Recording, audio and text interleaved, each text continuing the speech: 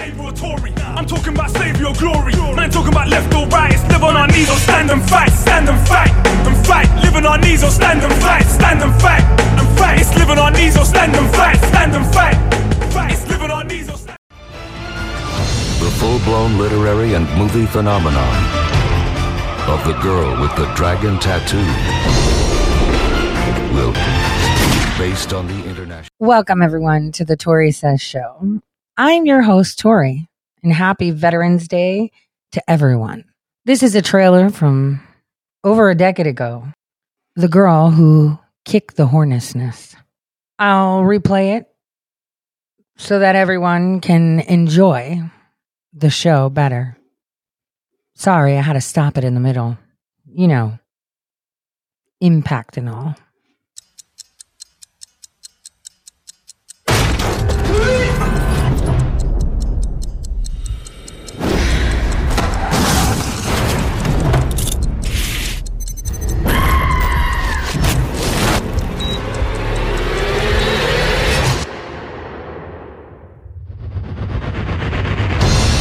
This year, the unmissable final chapter of the most talked about cinematic event is finally here.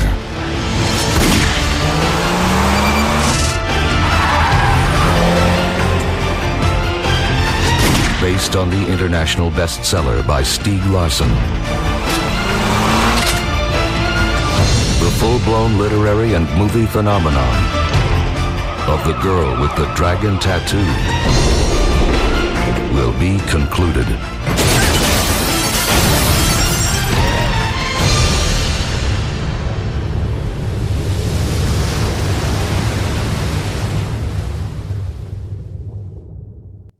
Pretty dope film, right? It was. And see, a lot of people don't simile The Girl with the Dragon Tattoo with The Girl Who Kicked the Hornet's Nest. Now, that should have been the title, but, you know, I digress. Great work, isn't it? See, as many are living in the land of confusion, the irony, right? What people don't see is that around the world, they are all fighting the same battle. I shared a video, an artistic film, I would say. While many would think it was all thumping BLM and whatnot, they missed the message. The message is one of unity of people, of unity amongst all.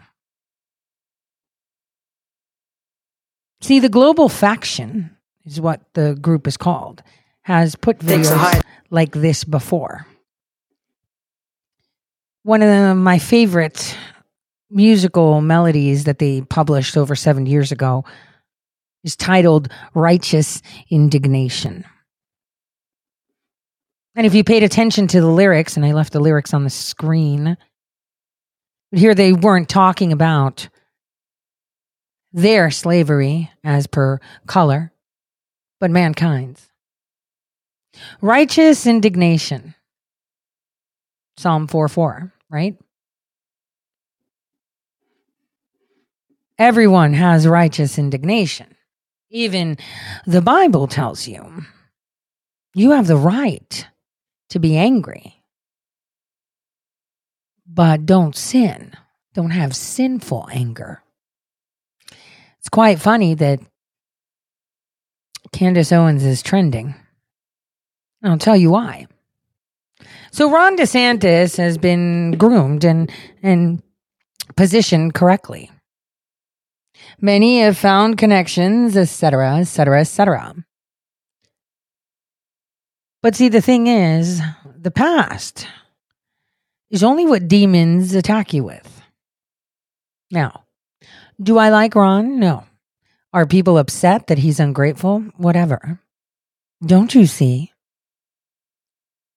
For example, do you guys think that I hate all the red stringers? The Anons? Absolutely not. One of them said, "You attacked an ant." No, you misunderstood.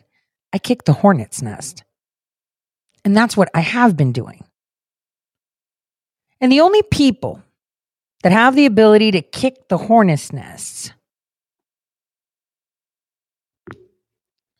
are the ones that stand firm in their faith, that wear the armor of God and know exactly where they stand, knowing that whatever confusion they kick and whatever confusion they cause will not harm them as a person.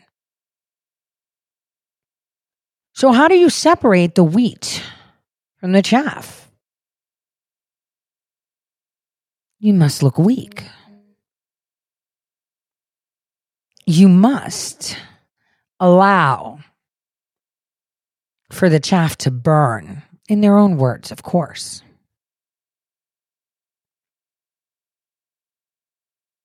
You can't help people with enemies around your side. What is the saying? You must, what was the words? Behold, I send you forth as sheep in the midst of wolves. Be therefore as wise as serpents. That's fascinating. Because one must have to think, how do serpents behave? How do they work? In that verse, Jesus commanded his disciple and us to be as wise as serpents. And wise, meaning that you have judgment and you trust your God. You're careful, cunning, discerning, thoughtful, intelligent, sensible. Right? It's perfect. That depicts the actions of snakes. They're careful, they're discerning, they're intelligent in how they act. In fact, we're supposed to be wise as serpents. That's obviously something we were supposed to learn from the behavior of snakes. Aren't they the ones that can? What was being said? Remember, it was Jesus that chose to use a serpent to make his point. So let's consider how they behave and how that would relate to you. So when serpents move into an unknown territory, they don't announce themselves, right? They don't say, "Hey, I'm here." They don't come in with an entourage pimping along with horns. They lurk in the shadows and they lay low, right? They're just in the background. And maybe they go to parties where everyone drinks and they don't. Maybe they work in intelligence and just go along with it. Maybe they become property magnates that allow them to enter into these unknown and unkind places without detection. They stay quiet. And they blend in. They rub shoulders. They listen. And what they do is they evaluate every single situation. They observe, almost like the way I observed November, December, and January rallies for the president. I observed. I simply blended in with the crowd and observed. Just an example. So as a snake will evaluate their situation and environment, they see the opportunities. They see the weaknesses. They see the strengths. And then they can also identify where they can run for sustenance and shelter, of course. Where are the friendlies? Can they identify them? So they find these friendlies amongst the new and uncharted and evil and dark areas to find hiding places amongst people that are one and the same, those opportunities, so they don't get attacked. Maybe They'll rub elbows with someone very important, or maybe fund people that are very important and give them shelter. And they lay low. They observe. They observe where the easiest prey is, and they observe where the hardest is. And when all this information is assimilated and collected, the serpent is ready to act. And so Jesus had said that there is wisdom in the serpent's behavior. The behavior, which is what we need to learn.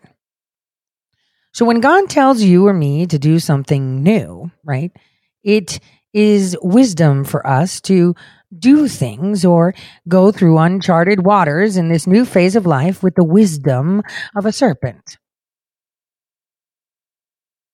But a lot of things that a lot of us do is we respond too fast, or we react too fast to the new environment. Like, I don't know, a manufactured dispute between the governor of Florida and the president of the United States. Just hypothetically speaking, of course.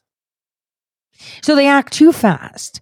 And when you act too fast, before you've gathered all the facts and assimilated them, well, then we can make really bad decisions. Or, if you kick the hornet's nest with a false attack, argument, or question, well, then the serpent is no longer laying low. In fact, this could be one of the most detrimental mistakes of all, and you lose it all in one sweep. And, your cover's blown.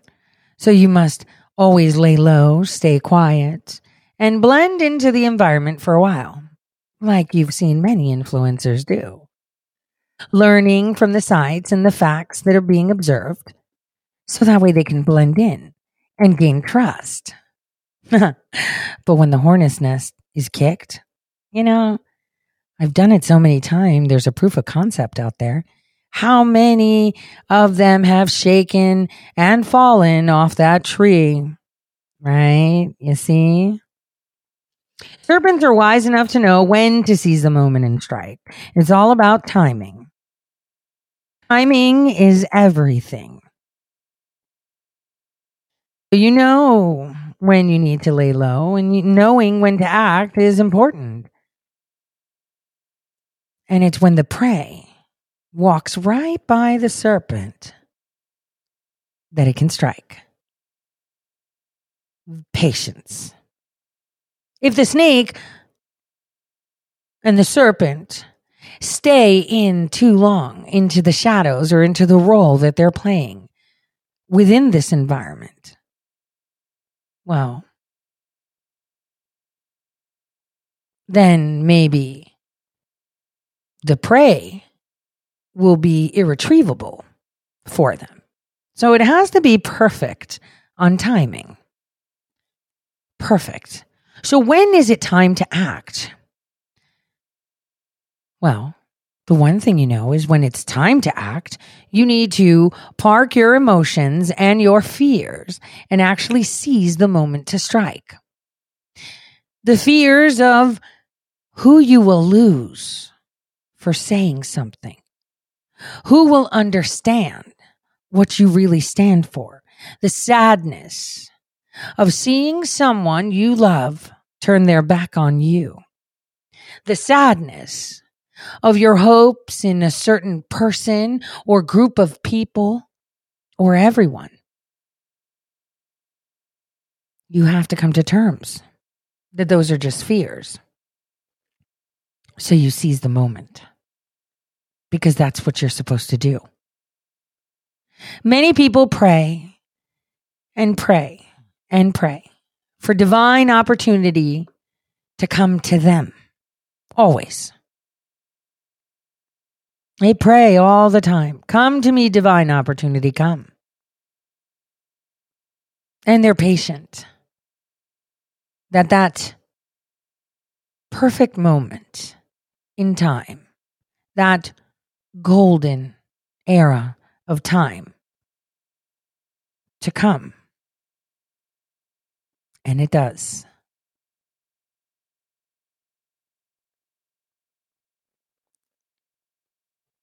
Opportunities. A great door of opportunity stands in front of you every single time. I mean, there's a saying. All doors in ancient times were considered portals to opportunities. Be mindful when you cross thresholds to request that great door of opportunity. And that is when you act. But rather than seizing the moment and walking through the door, sometimes you must pause a little bit longer. You must pause and wait. Pause right in front of the threshold. Because God brought you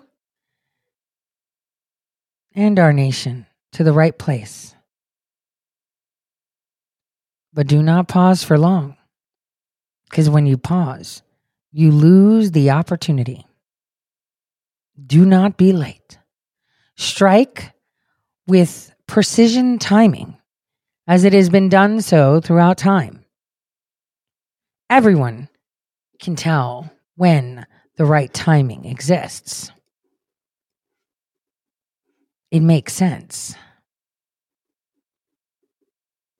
So is it the right time to exert righteous indignation? Yes, it is.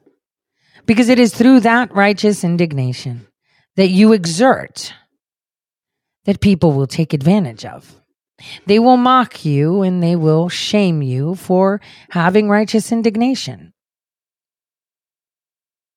Let's take a listen from the Gospel Coalition what they have to say about righteous indignation.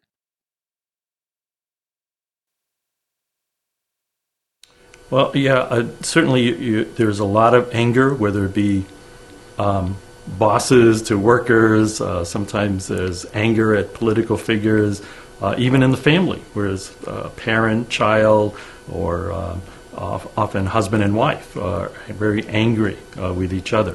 And sometimes we equate anger automatically with sin.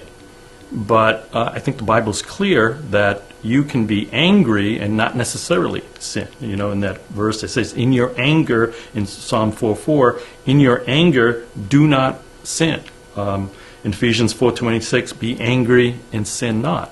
And certainly if we look at the life of Jesus, certainly there were times in his life he was angry. You know, he was angry at those money changers who was desecrating the temple area with their money, exchanging money. And so Jesus certainly was angry. And also that there were, mentions quite often, especially in the Old Testament, about how God was angry at how the Jewish people live, whether it be their injustice or in selfishness and those kind of things. So I think we first have to realize that there can be righteous anger and then be unrighteous kind of anger. And how do you know the difference? Certainly I think anger means it's a strong feeling that we have. And we want to be angry at the right things and not be angry with the wrong things. And so if we're angry because this is some value of God, we're concerned about his glory, then that's the time that we can be angry and we have righteous anger. But if we're just angry about petty things, things that relate to ourselves, things we can't get our way, then those are the wrong kinds of anger. I think we also can look at it from a constructive and a destructive kind of thing. That constructive anger would be focused on the problem, for instance, whereas destructive anger is just letting your emotions out and yelling at somebody and that type of thing, and you just focus on that person instead of the problem. And so I think, for instance, when I counsel people, husband and wife, I tell them, you know, you have to be like where God says he's slow to anger. Yes, he gets angry, but he's slow to anger. And so sometimes you need to take time to find out the facts. Just because somebody is late home for dinner and you made this wonderful dinner that you prepared and your husband is late, maybe you need to find out, why is he angry? Did he hit a traffic jam and all those kinds of things? And so the anger needs to be slow. You need to find out what's the problem. And sometimes you need to go out into even reach out to that person and to try to be reconciled. The Bible talks to us about how we need to go to that person. We have something against a person. We need to go and try to talk to that person directly rather. So let me give you an example. Remember when I posted that post on Truth Social that had a list of names, right? And I wasn't calling out all of them. There were specific names on that list that I wanted to kick the hornet's nest with. And then suddenly, who was it? Lisa Mae Crowley came out of some hole telling me that my name is on that in the Matrix, which was so lame and funny.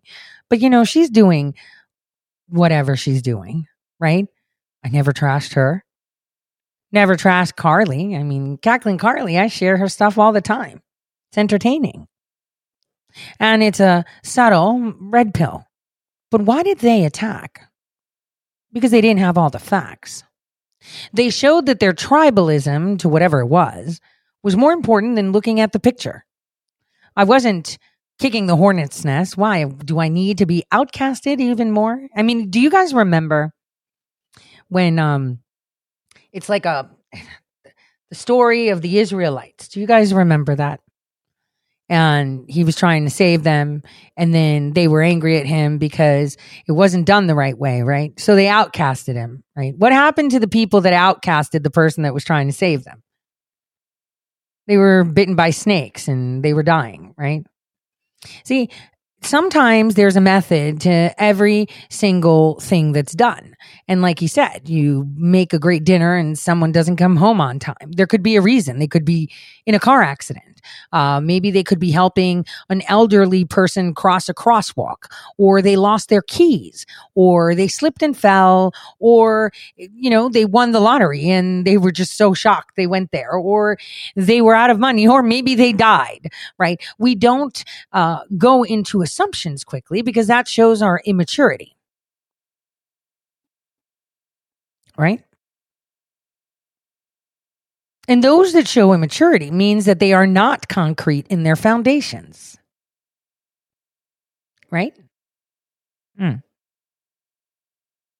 So this is how that works. Now, many people have built themselves in life in general from a young age to an older age, or changing their careers or new habits or whatever through dark pathways. I am one of them. Through dark pathways. I mean, it's in the darkness that light shines the brightest anyway, but that doesn't mean that they need to maintain that route.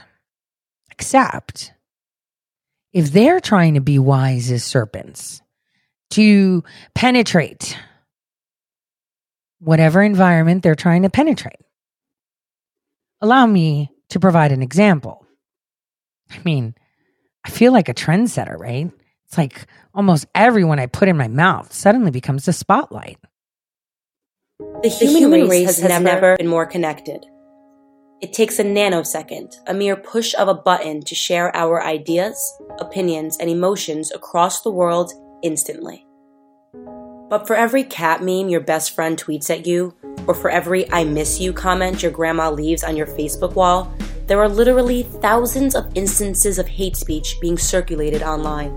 Because when communication happens through a screen, and when moments are experienced through a lens, a terrifying extraction takes place. The age of technology and social media has slowly disintegrated individual accountability, the consequences of which are devastating. Rebecca Sedgwick, the sixth grader, committed suicide last week. Authorities say she suffered nearly a year of cyberbullying. Two girls charged with using Facebook to taunt and bully their 12-year-old schoolmate until she killed herself. They say weeks of constant bullying cost him his life. We are fostering a society of online bullying, social tormenting, and irresponsible sharing. With the ability to privatize social profiles and use pseudonyms in place of real names, it has been a free-for-all. That is, until now.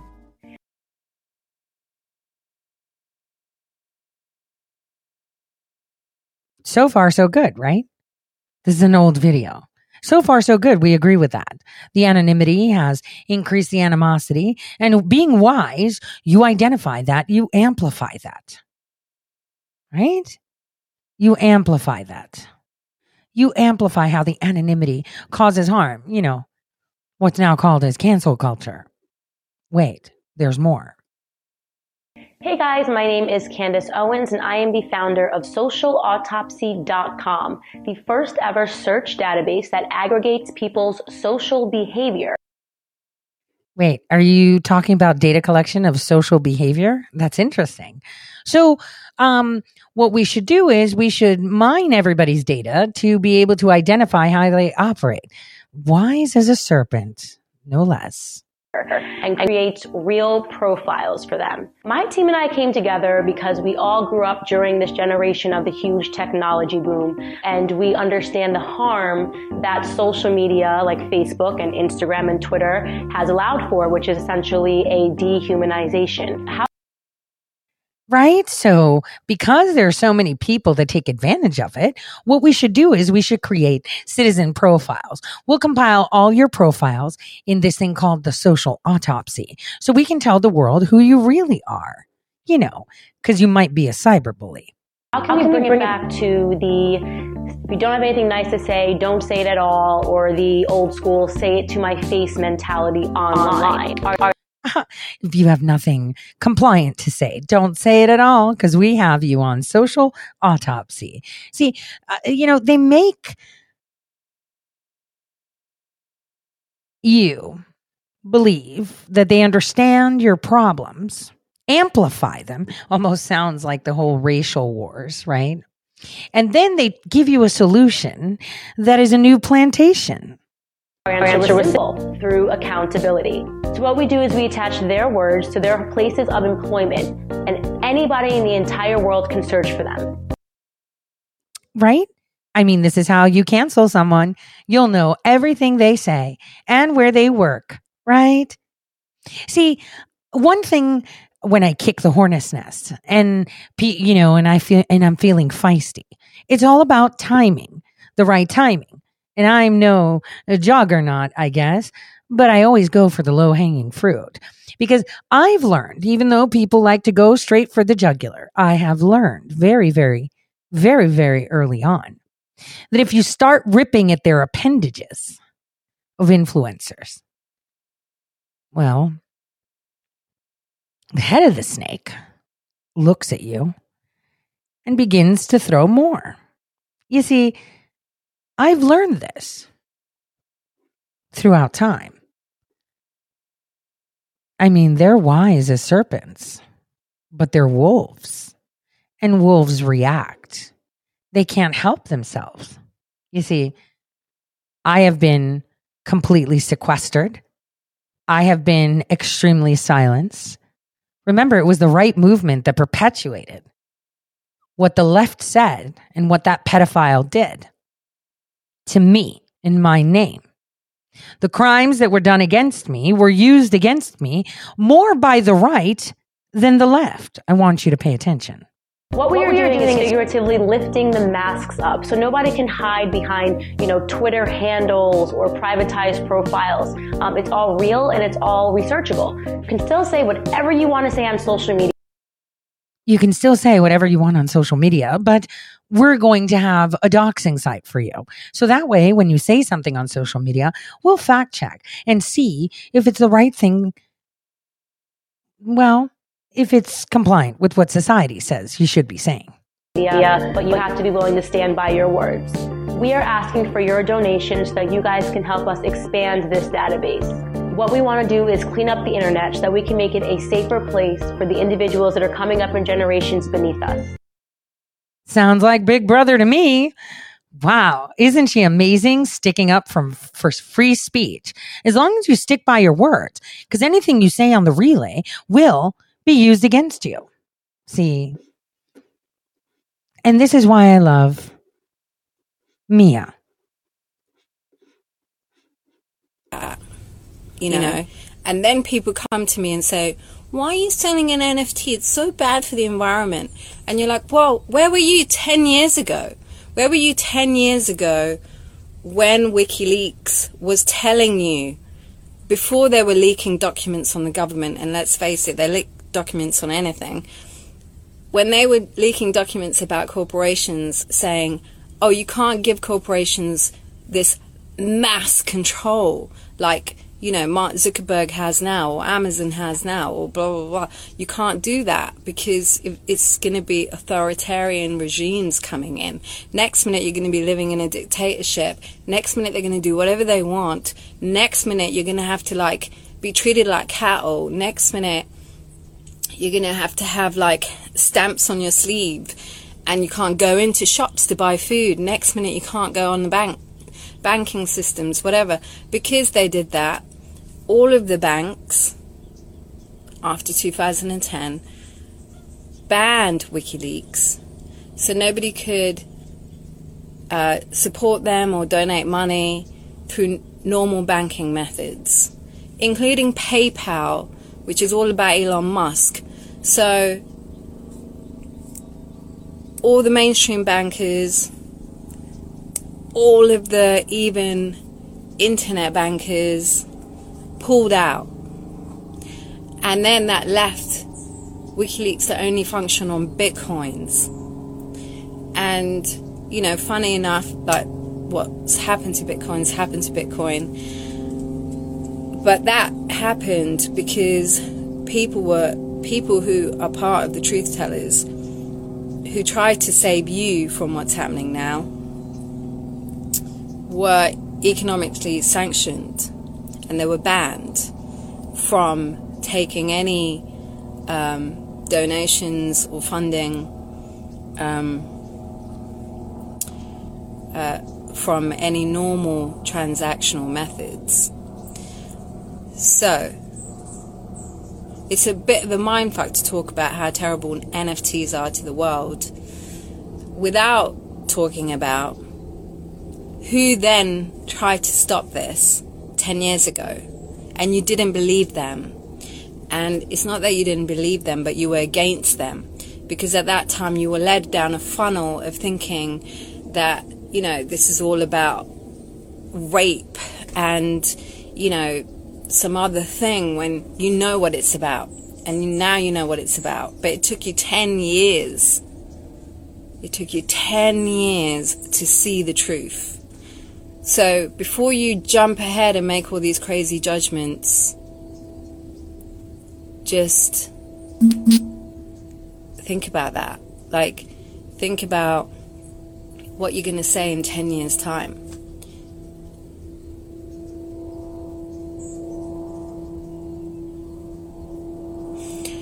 So,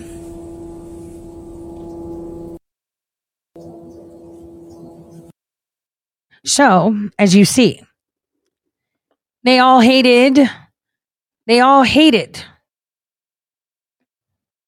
Julian Assange for speaking truth, but then they loved him later because, what was it? Fake rape charges, right? Seems like the cycle of misinformation and disinformation that they use by actually weaponizing the courts. See, that was a video she put up over a year ago. Let me show you some more of, the star. But before I do, let me show you some other stars that have taken the bait, smelled the chum in the water. Makes you sad. We'll argue for you. We'll talk trash about all these people all day long. This is what we do. However, as a president, you need to be presidential. There's no need for all the attacks, but I'll tell you this, people ain't gonna like what I have to say because there's a cult. It's a cult. And I'm not saying you in it, but I'm saying there's a group of people. Do you see it now? Can you see me now? Can you see what we, the people, have been doing? And guess what? We are the 1%. Sons and daughter of this republic. Look and learn. Look and learn. Sons and daughters of this republic, look and learn. What do I say? There's a method to my madness, right? Have you seen how every single thing that they were to do, I've already tried to, and I know that there's many other social media influencers like me, disruptors, that love to pull pants down. I want you guys to be paying attention. Look and learn, my dear sons and daughters of this republic. Look and learn. That no matter what he does, they were going to support him off a cliff. Same thing on the left. No matter what Gavin Newsom do, and I'm not comparing the two, but I'm just saying there's a loyalty. No matter what Gavin Newsom do, they're going to support him off of a cliff. No matter what Kathy Hochul does, they're going to support her off the cliff. Lori Dirtyfoot, they're going to support her off the cliff. There's people, AOC, there's people that do not have an open mind. I'm going to say this for the 1,500. But he does, huh? Because he's a wise serpent. See, it's timing. Everything is timing. Everything is timing. I've always said from day one that they will pull their own pants down. They will tell you exactly who they are. You only have to listen. The argument now is, whoa, he attacked Candace Owens. That's a huge mistake. Really? Do you know the real Candace Owens? Because I do. You know, Candace Owens started her career at some modeling firm, which is no shame. There's a lot of people that think, they're pretty, they have something to offer, and they look to see how they can capitalize that. And that is not a problem. When it's for a force of good, of course. Now, allow me to interject here. My observation, as wise as a serpent, slithering through their ranks all these years. If you remember correctly, Haley Kennington, I'm going to take you back now. Haley Kennington was a writer for Big League Politics. She got fired. Fired by the owners of the franchises. But I wasn't. And I was the most controversial. Remember, I was writing articles and they were publishing my name, even though I was going through court, because guess what? They knew exactly what I was going through and what kind of fight I was fighting. But what did I do? I took her under my wing. I said, I'd love to help you. Allow me to help you. You can write for me, and any income that comes on Google Ads or anything, I'll send you. You can have access to it. I want to help you. And that's what I did. I would pay her even when I didn't have any money to pay. I would struggle, but I would pay her first before I put food in my mouth. And it was okay. And then one day she gets a letter saying that she failed her background check to be a research analyst for Trump's administration. You're welcome, President Trump. Because here's what happened. Amanda Millis is a great film producer, director. She's so smart and so kind. And she loves her country. But she is a woman too. And she was flanked by a nefarious intelligence asset. Really good looking one too. That nefarious good looking asset was linked to the same firm that created Candace Owens. And so, I'm watching this as I watch the same asset that attached himself to Amanda Millis attach himself to a very dear friend of mine whose career in journalism was railroaded. They sequestered them. But allow me. Daniel Bostic, I've showcased on my show many times. Boyfriend of Ali Akbar, praising him like he's from Jesus, right? His dad was the lawyer for that modeling agency that gave you Tommy Lahren, Scott Pressler, Candace Owens, et cetera, et cetera. Now, did all of them follow the rules? No, not necessarily. Did all of them have to stick to the script? No. There are many of them that decided not to follow the script, and they got ill. They didn't do their job, or maybe they were a little bit more stealthy, who knows, and holding out. Nobody knows. We will speak to those that have already chosen their path only.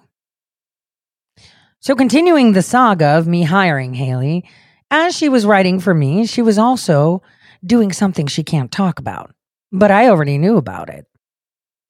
She was working on the plot against the president as one of the content researchers. She was also very good friends with Isaac Cappy. Fast forward. Millie Weaver and I sat down with Gavin and powwowed on how we're going to expose the data over collection by the NSA. And with Millie Weaver, we created a ton of videos, which are still on our YouTube under Clues, a playlist called Clues. During that time, I found a gentleman who had been outcasted by the intelligence community for filing against whatever. And in comes Patrick Berge. I approach Gavin and tell him, I think you should reach out to him because it's very important that we get his side of the story. But I warn you now, I believe that the only reason he filed it was because he was cut out of money. And they made him homeless. They wanted him to pretty much kill himself. So anything he says, we take with a grain of salt. But he has very good insight. And I believe bringing him in would be ideal. In comes the 4th of July of 2020. I get a phone call from friends that trained with me in the underground bunker in Hawaii. Patrick Berge had been offered in March of 2020 after getting communication from Gavin and Millie. Well, he got a phone call.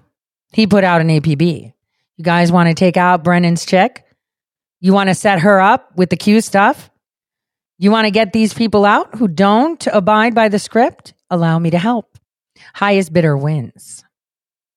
And suddenly Berge, who was crying about being broke, suddenly he was able to get a little bit of cash income. Haley Kennington at the same time was working with the Plot Against the President movie. I want you to pay attention. And as that time unfolded, many more people around me were requested for information. Admins on my channels, friends, right? So I'm watching this. Obviously, it's very difficult to tell one friend something so they don't tell another friend, et cetera, et cetera, et cetera. Because, one person tells another and suddenly the genie's out of the bottle, and I couldn't do that, could I? So in March of 2020 and April, Patrick Berge went to work, offered classified information to Gavin that Gavin never published. See, the one thing about journalism is, unless you have a .gov source for classified information that you release, if you release it, you are committing crimes and therefore you have stolen documents of national security. And so it begins. The plot against Millie and Gavin. So comes the 4th of July. I meet Berge face to face. And oh boy, he had just had COVID. He was sick. And he felt better. Drove on his new Harley that he could afford to strap even though he was apparently homeless. We had another whistleblower that we've never put on air before, and I'm sure with Shadowgate 3 that will be coming out. It just so happened that Berge had hoodwinked a little bit my friends because he seemed kind of legit, even though he had no qualms about shooting raccoons or talking about getting jihadis pucked and killed and laughed about it. And so as that is going on, our new whistleblower comes in, one that reached out to me. I reached out to him and, we got together. He came to Millie and Gavin's home to be interviewed. He was very nervous because Bergie was there, having worked having worked around the deep state, let's say. His red flags were all over the place. In the meantime, I was still writing articles, and I was anticipating the release of Shadowgate. For whatever reason, Patrick Bergie was right next to InfoWars the minute Millie Weaver was arrested. Talk about diabolic timing. Almost like he knew. On that Friday, as the movie was being sent to me for private screening, my friends were arrested for espionage. They were taken under DHS and whisked away. The only leverage they would have was to take away my friends' children, right? The Department of Justice servers across all Ohio went offline. They couldn't even process them. Good people went to work really fast. But Bergie was on InfoWars because he happened to be right there when it happened. Almost like he knew. Almost like he knew. I already knew. I was already told.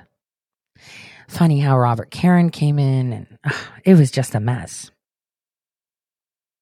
And then my friends, after being arrested, were released on that Monday. We were able to disrupt their plans, having me there screaming and telling them, document that you are having the CPS hearing before their arraignment. Document it. They couldn't do it. So you have to disrupt their plans. My friends get out of jail on Monday. And as we're going to their home, I get a text message. Hey, why is your website rerouting to the Hearing Association of Kentucky? I'm like, what? That's weird. But it's a good thing that I have very good friends. My SQL was completely deleted off of the CompuServe server that it was sitting on. Almost instantly. That meant all my emails, all my articles, my whole website deleted. Haley Kennington was the one that gave access to Daniel Bostic's team. Oh, let's rewind. Remember, I told you Haley Kennington was writing for me. Therefore, I have nothing to hide. I didn't want her to think I was stealing anything or underpaying her, so I gave her full transparency. Daniel Bostic was one of the people that worked on the film Plot Against the President. Haley Kennington did too, and so did Ali Akbar. I'll tell you what they did. Daniel Bostic, who also modeled for Wexner, by the way, right, and his dad is the lawyer for the firm that creates all these influencers, right? They wanted access to the President of the United States. They needed to have proximity. So they created this film using poor Amanda Millis with that good-looking asset she had by her side to put it together. This happened. That exactly happened. And almost instantly, Roger Stone demanded that Millie Weaver get fired. I'll tell you what it was. It was people telling him without seeing it that, oh, it's trashing you. It's a hit piece on you, Roger Stone. But it wasn't. Remember, we saw Gavin McInnes saying, yeah, I heard it's a hit piece. And then he watched it and he's like, it doesn't look like a hit piece. Remember? We saw that live. So now let's get back to the beginning of this plot against the president. Like I said, Daniel Bostic was on the team. His dad is the lawyer or co-owner of Illuminating Media, right? For these social influencers like Candace Owens and others. Proximity to the president, amplifying social media influencers. Now let's take cut to the handsome young foreign intelligence asset that flanked Amanda Milius. That asset, a year prior to plot against the president, flanked my very good friend. My friend who was making waves with her reporting. My friend that handcuffed herself to Twitter, warning you all of everything. But the people loved her. No matter how polarizing she was, they loved her. And so what happened was they decided that we will sequester her. And so it began. That same person was managing my friend's site, was in control of everything, probably even stole money from her. I'm alleging that. That's not a fact. And suddenly, the force to be reckoned with that was reporting truth, that everyone wanted to cancel and label, was sequestered. And they caused her to almost win the election, but not so close. Because they want to disable you. The first person to have the same sanctions that WikiLeaks had was her. Remember that.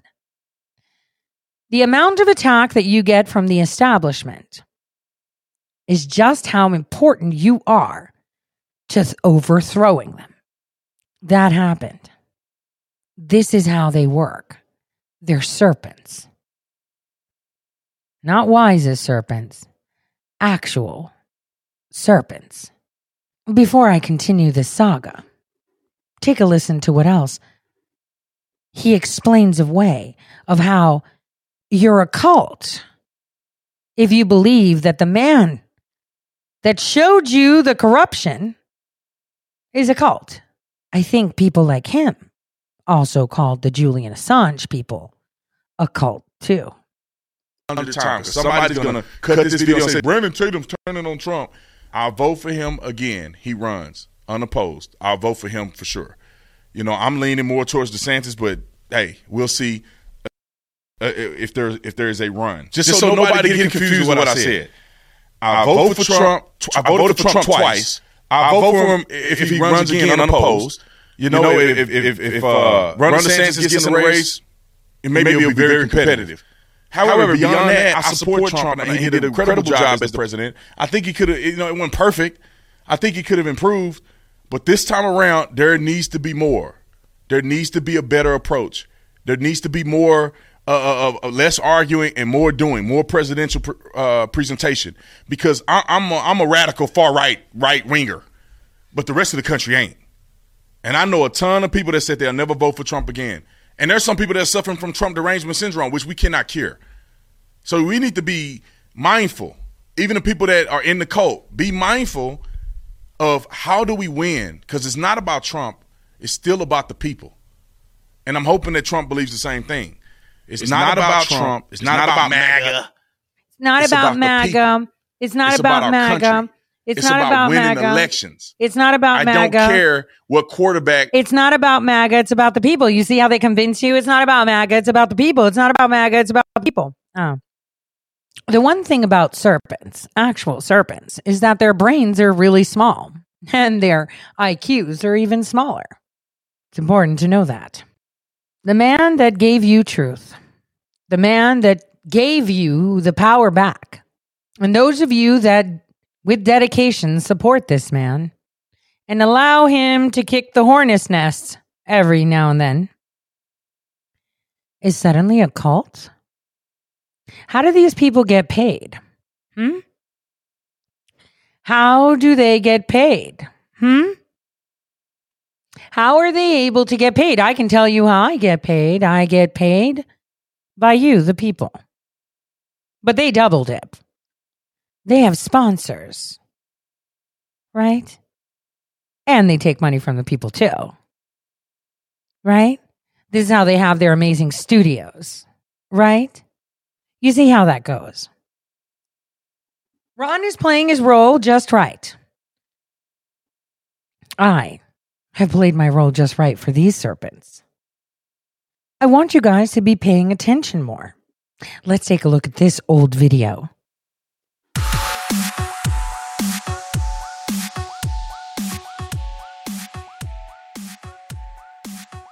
I hate when guests come over and they're all like, do you mind if I use your bathroom? As if I could ever be like, no, hold it. I hate raisins. I hate the friend who is all like, did you see last night's episode? It was so good. Oh, really? Thanks for the heads up. I hate you. I hate both parallel parking and back-in parking. I hate when I'm watching TV on like an even volume 6 and then a commercial comes in like, what the fuck? Who just turned up my TV? I hate rich people that donate to environmental causes and still fly private. And they're hobbyless, stay-at-home spouses who think philanthropy is a trend and parenting is optional. This holiday season, I'm gonna take my son to a homeless shelter so he can learn about poverty. Are you fucking kidding me? Currently hating ads on Instagram. I hate smokers. Loud talkers. Soft talkers. My ex-boyfriend. Shitty flights. All flights. Fuck raisins.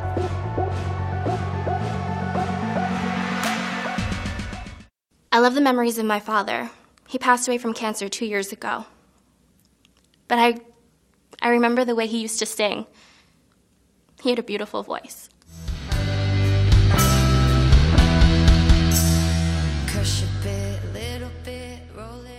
I love strong women. My mother is one of the strongest women that I know, and I can only hope that one day I'm half as strong a woman as she is, and that I can be strong for my family and for my future children. I recently became an aunt, and there's nothing more in this world that makes me happier than my nephew Nicholas. I love dancing. I love my people, my family, my friends, everyone around me who I love so much and who makes me who I am. I love making myself proud. I love reaching a goal within a field that I never thought I'd even be part of. I absolutely love children. I was a nanny in college, and being around them taught me not only so much about myself, but so much about the world. They really do know the secrets.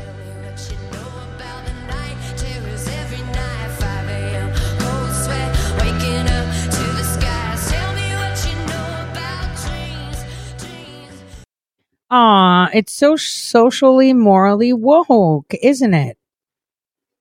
See, everyone tells you who they are. You're just not listening. The internet is, though. They're really listening. They're not very happy either. See? It's hard to watch, isn't it, Donald? Ron DeSantis betrayed you to become a star, raising millions by stealing your act, winning straw polls and fans. They're running to Ron, and Ron's running against you.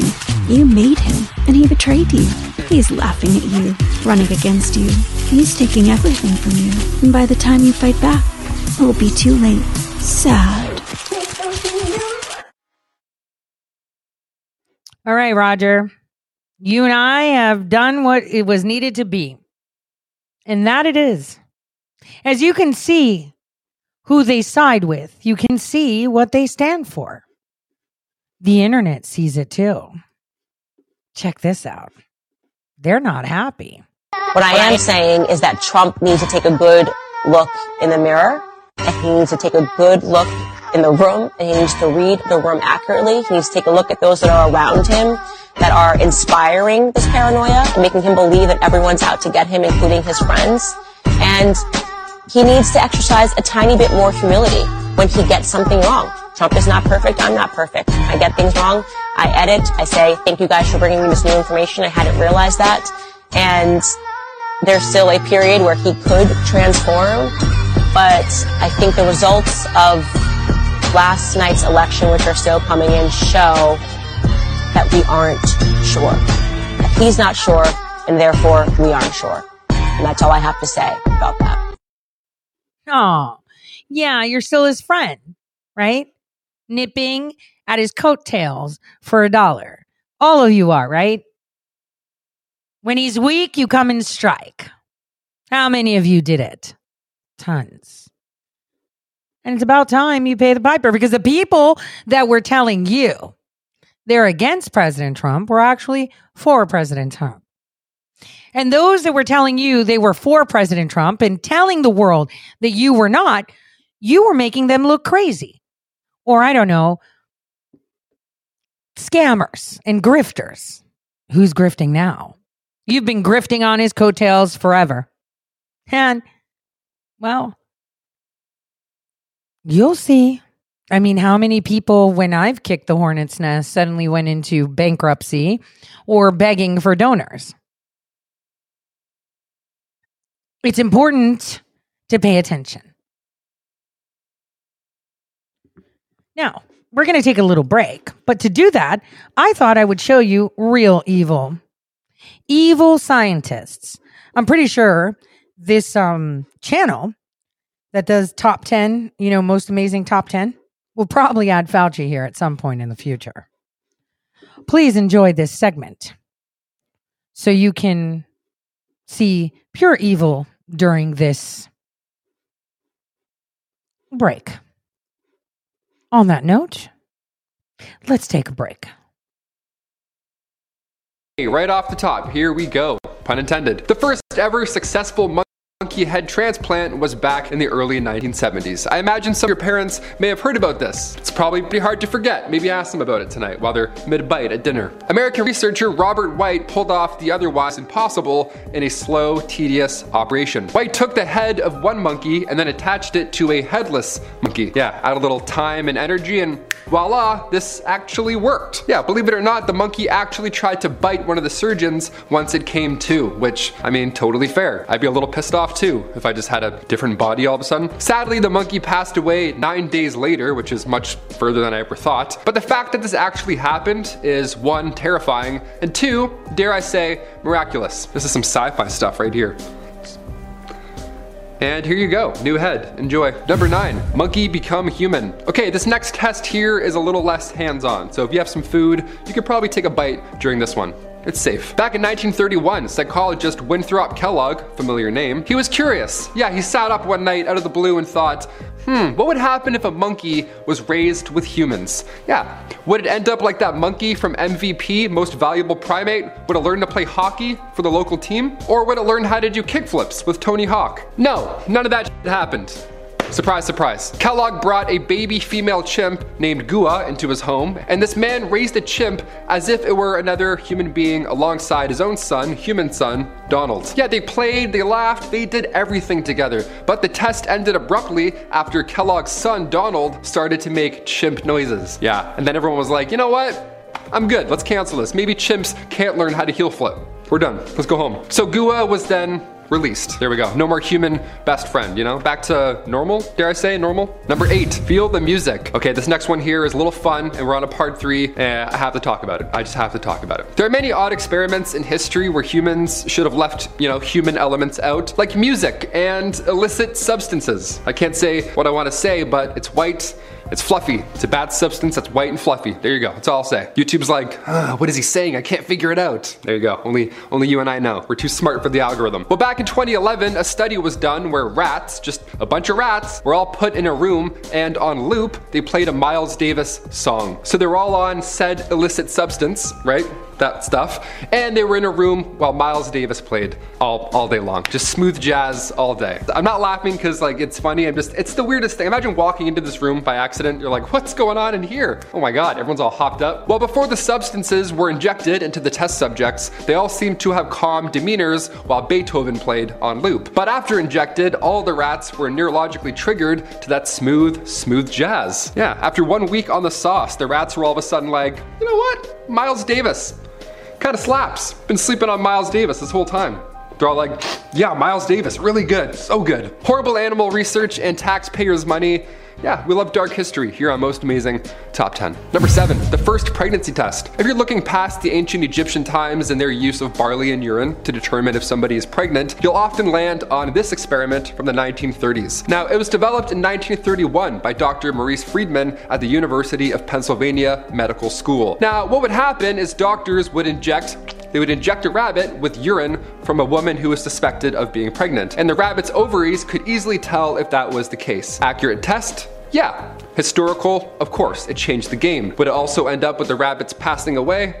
Sadly, also a third yes. It's sad, but more often than not, when humans are involved with any medical process, the test subject dies. Before having its head transferred to another animal or something, you're like, what the f is happening here? Number 6, small brain and big brain. This next one here, again, we're on to part 3. We're getting into some f***ed up stuff. Here we go. In the early 19th century, humans were figuring out a lot of firsts, especially German researcher Karl August Weinhold. He was on the quest to prove to all that the brain and its nervous system were both attached by wires. Yeah, in order to do so, he took brains and spinal cords of deceased cats, and he filled the cavities inside with zinc and silver batteries. And like we know now, the obvious happened. The bodies began to reanimate as if they were alive again. It's like it's black magic. Or batteries. Probably batteries. It's definitely the batteries. This was the first time this type of test was done, and now we use electricity and silver for other ways, of course. But thanks to this curious doctor, the early 19th century saw some early Bill Nye the Gross Science Guy stuff. Again, imagine walking into this room by accident. Like, oh, what's going on in here now? Number 5, the multi-dog. Ah, nice. I love dogs. Let's get a bunch for the price of none. Back in the 50s, when a Soviet scientist, Vladimir Demikhov, created a multi-dog, Time magazine had to cover it.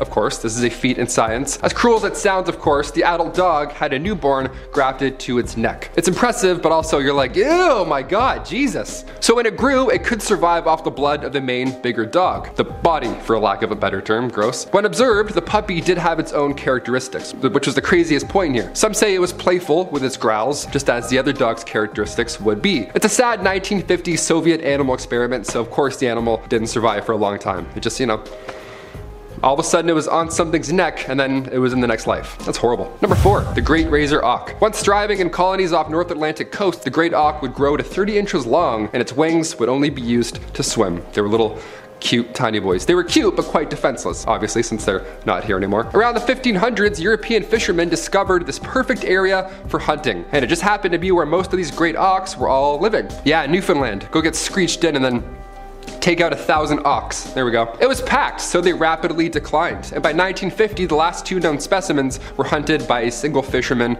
on LD Island.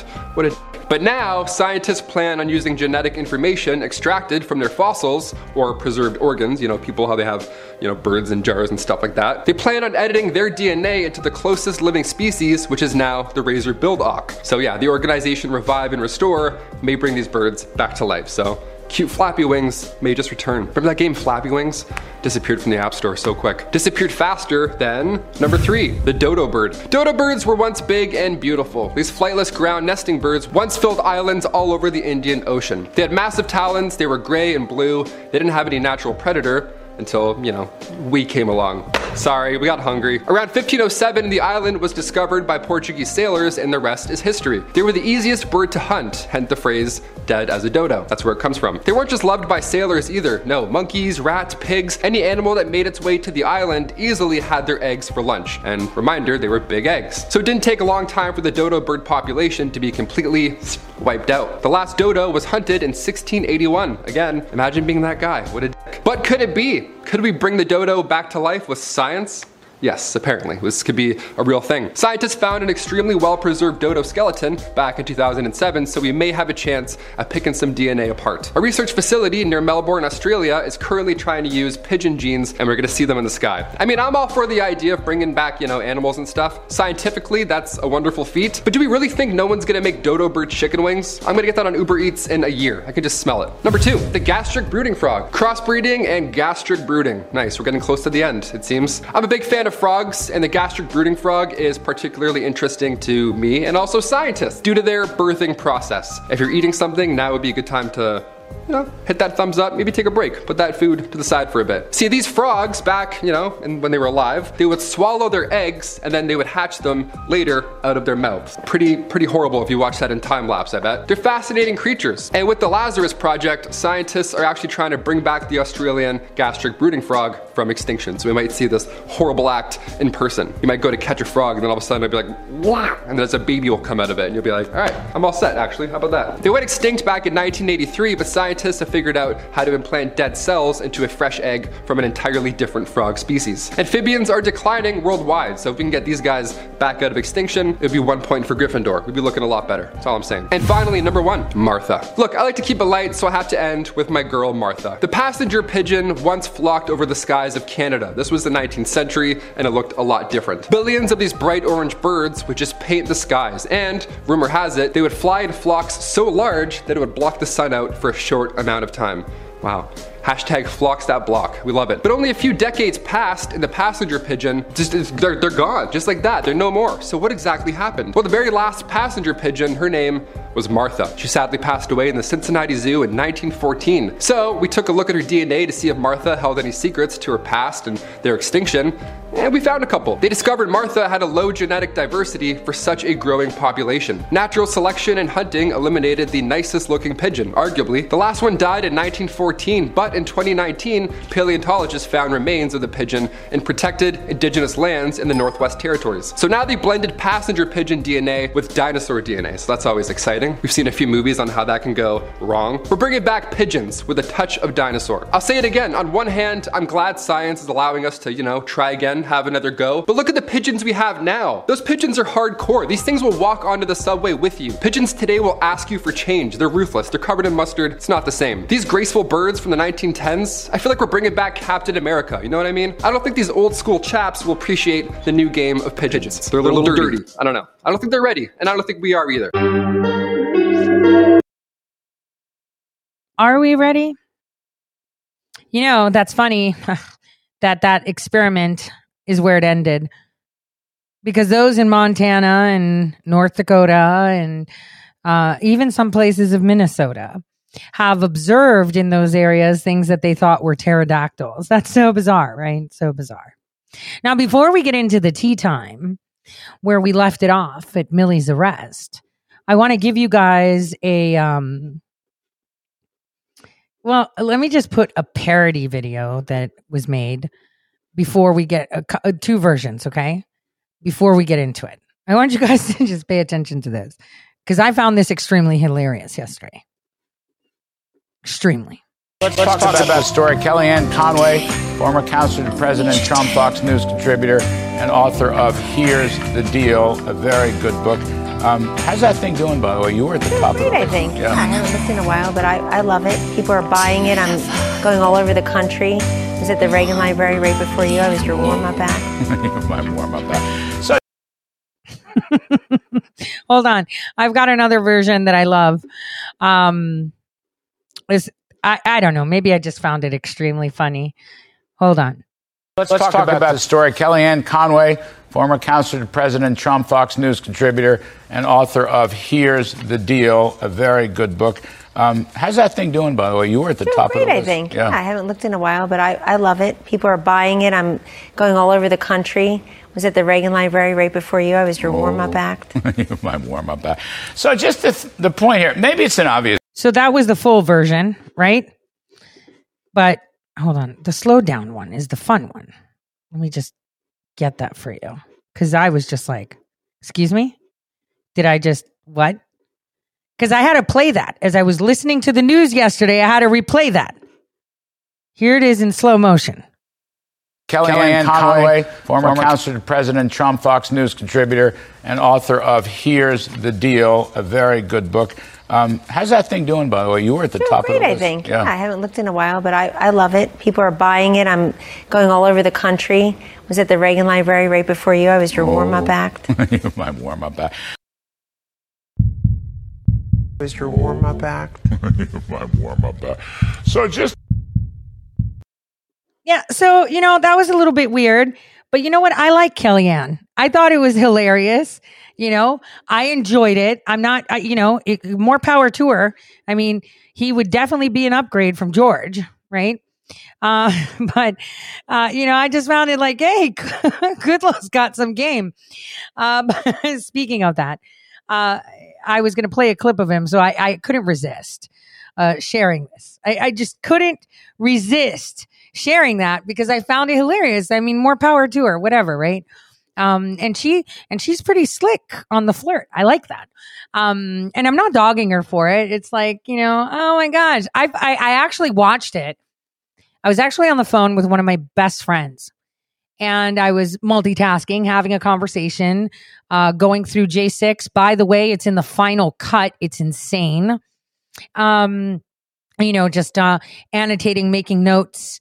And now it's go back, highlight, outline. You know how that goes. But I was like just listening to the news, and that came on, and I was like, whoa. I felt the vibe I got was, whoa, did I just like walk into the bedroom? Like, I felt like I was like, the third wheel in that exchange of conversation. And I literally blushed. I died. I was laughing so hard. I think my friend thought I was insane because I found it extremely hilarious because it was so casually done. But, whatever. Let's see let me show you what I wanted to demonstrate before I got into it. To bring in Kari Lake, Arizona Republican gubernatorial candidate. Kari, thank you ever so much for this. Appreciate it. And I'm reading, Kari, that there's over 600,000 uncounted ballots left in Arizona, the vast majority of which probably go Republican. What can you tell us about this little scam? Well, they count ballots real slow here in Arizona, and we're going to fix that. Yes, we feel very confident. We know we're going to win. And the question is, how big will the margin be, the victory margin? Of those, I'm looking at my sheet here with all of the data, and over 600,000 left to be counted. And of those, close to 400,000 are mail-in ballots that people showed up at the polls on Election Day to hand deliver. And we believe, and pretty much everyone believes, that if you did that, you don't trust the drop boxes and you don't trust putting it in the mailbox. And that's why you did it. And those are going to be a reliable, strong Republican vote. The question is, do we get 52 or 53% of that? Or are we going to get closer to 80%? Anything's possible with that vote. And we are going to win no matter what. The question is, will Blake win? And I think that there's a real good chance that Blake could win. Now, the ballots they're counting right now, Larry, are ballots that were mailed in and arrived before Election Day. They're tending to go a little bit more Democrat or fall 50-50. So we're waiting for this big tranche of votes to be counted, and they are dragging their feet to count them in Maricopa County. Yeah, so experienced broadcaster that you are, you sort of preempted my next question. How is Blake going to do, Blake Masters going to do? In effect, can this pull him over, do you think? He's still in play, isn't he, really? He's still in play. Yes. He's still in play. Now, we're expecting some numbers to be released tonight, and they could go either way. We could see a boost or we could go down a little. And I'm hoping that the propagandists out there and the fake news don't try to call it, because we need to wait until this big tranche of numbers is released in the coming days. And so I think he could see his numbers go down a little bit, but I believe he will go way up. And there's a good shot he could win this. So I don't think they'll call it. Hopefully they'll be responsible. Two-house sweep is still possible. Let's just, for a moment, leave Arizona and look at nationwide. It wasn't as strong as a lot of us hoped it would be. I call it a platoon, not a cavalry, but platoons can be very strong themselves, and if you get two houses, it will be an even bigger platoon. But here's the point I want to make. I'm reading the newspapers, conservative newspapers today. In the Wall Street Journal, the editorial side of the Wall Street Journal, there were no fewer than 5 anti-Trump hammering Donald Trump, 2 editorials and 3 opinion papers. And in the New York Post, which is editorially quite conservative, as you may know, and is widely read, the front cover was pounding on Trump. The editorials were pounding on Trump. Kari Lake, why is this? I mean, none of these guys. I had all these Senate people on, including Blake, several times, by the way. The guy got better every time he was on. They weren't talking about the election results of 2020. They were talking about inflation. They're talking about crime. They're talking about the border. They're talking about drugs. That's right. My point is, why are people blaming Donald Trump? And by the by, Trump won many of these races, and he may win a couple more. Pennsylvania didn't work, but a lot of others did. I don't get this, Kari. You see what I'm saying? Why is everyone just slamming Donald Trump yesterday and especially today? It's hard to believe, but there are still Republicans who don't want him to run again. I would be thrilled if he runs again. I hope he does. We need him to get in and clean up what Joe Biden has screwed up. But nobody wanted to talk about the 2020 election because the fake news made us feel terrible if we did talk about it. I can tell you, Larry, that I was on the campaign trail for 525 days. That's what Arizonans are talking about.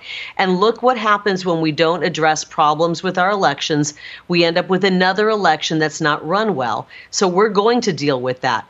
I think they want to have a little war within the Republican Party. I don't think that's smart. We've got great candidates. Ron DeSantis is great. Kristi Noem is great. We've got a strong Governor Youngkin. We're going to have a strong Kari Lake. And we have an incredible President Donald J. Trump. I hope he runs again. There's a lot of years for everybody else to run. We'll see what happens. But I'm not going to bash President Trump. He was one of the greatest presidents we ever saw. And I think maybe they're hoping he doesn't run and they want to see somebody else run. I'm a big believer that President Trump is the leader we need right now. Well, it's just an odd story. As you know, I worked for Trump for 3 years. I mean, it's just a very odd story. Nobody wants to mention his accomplishments, his achievements, how well he managed the economy, how well he managed energy independence and foreign policy. They're all throwing that out the window. And, okay, Pennsylvania was not the best moment. I get that. Trump himself gets that. But I'm just saying, why all of a sudden is everyone pounding the poor guy to death? I mean, he did a lot of good things for this country. I'll tell you why they're doing it, because he's probably going to announce he's running, and some people don't want him to, but I don't think that's going to stop him. He did amazing things for this country. His America First policies had every group of citizens doing better. Didn't matter what your skin color was, didn't matter what your zip code was. We were riding high under President Trump. The country was in better shape. He ended wars. He didn't start any wars. He had brought peace to the Middle East. Our 401ks were looking pretty good. And if you look at your retirement savings right now, I talked to many retirees who said, Kari, I just retired. I might have to go back to work. My retirement savings has shriveled up. It's dried up under Joe Biden. And we need somebody to get us out of the jam we're in. President Trump did it once before. I think he would be a great candidate.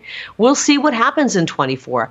Who knows? But all I know is we need a solid person to take the place of Joe Biden, because we can't handle much more of that guy. Anyway, Kari Lake, thank you for coming on. Good luck in the next couple of days. You're going to make it. I know you will. I have nothing but confidence. I hope Blake Masters comes. Larry, so hot. Now, before we get to the tea, I want to remind you something. I want you to remember that in 1776, when the revolution actually happened, it lasted for 8 years. Sons and daughters of this republic, the farther back you can learn about and see, the further into the future you can determine. Europe, Asia, Africa, they have all been lulled by red, communism, all created, of course, by this great nation that was destined with the third blow to fail. The nations of the world are conspiring against us with the aid of people within our borders. Darkness has befallen America, and many are in despair. The fog of war and confusion like no other. They say you shake the wheat to separate it, right? To get the chaff going, but no. It's usually through fire. In great darkness comes great light. Even a flicker shines. And boy, people do flock to that light. In the thicket of it all, with the cries and the prayers and the groans of many, he listens. Always thank him. He is one of the great scriptwriters. So fear not. He's with us. Watch and learn. In this revolutionary war, it looks like the one that you believe is your last hope is being smothered by darkness, being cast aside. Cast aside. Again, I turn to history. If you remember, the Israelites were complaining constantly. They kept complaining, but not doing much. And the man that tried to save them, they cast him away. And what happened to them was that they were bitten by the serpents and they were dying. But God did make a way, didn't he? Moses lifted the serpent. All they needed to do is see it. We can't tell you. You have to see it. And while many think that they need to look a certain way or sound a certain way, you don't need to do anything in particular to do great things. For many, they're losing a lot. They're losing jobs, friends, and family, and their minds. I know the thing that we're losing. It's time. I, who like to mock and allude to my ability to control time, I am in fact losing most of it. We are taught to love our enemies and those that persecute us. And it's through that, and it is that those are actually the means and tools where hope actually burns brighter. But when does hope translate into action? Hope is action. Faith is action. Because his kingdom is unlike not any you'll ever see, but a kingdom you cannot see. You do not have eyes or ears that can help you see and hear it. See, flesh is of the flesh. Earthly bounds are of the earthly bounds. But being born of water and the Spirit, those binds cannot hold. Because the light of hope burns and sanctifies the nous, or nous meaning mind, spirit. And that's done effectively in darkness. And that is how your spirit is revamped. Have you ever just stood idly? I urge all of you today, if you venture outside of your home, even outside of your porch, outside of your building, or stepping outside of your car, take a moment and just stand still and just listen. You might have the noise of the busy streets, children playing if your weather permits, sirens, and the wind. You can definitely discern the wind because you know it exists, but you can't see it. You can feel the direction it blows, but you can't see it. And therefore, how do you know it is? You just do. The serpent that has been raised for you to see for the past 6 years is there. It's evil, deception, lies, murder, sodomy, crimes against children, humanity, excuses for evil.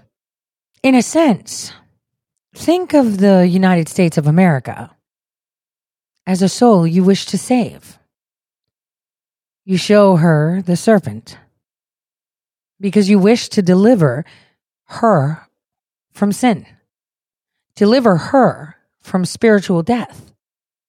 You know, when you come across uncharted waters or a novel topic, in the Supreme Court, it's called the case of first impression when something's novel. Well, is this really novel?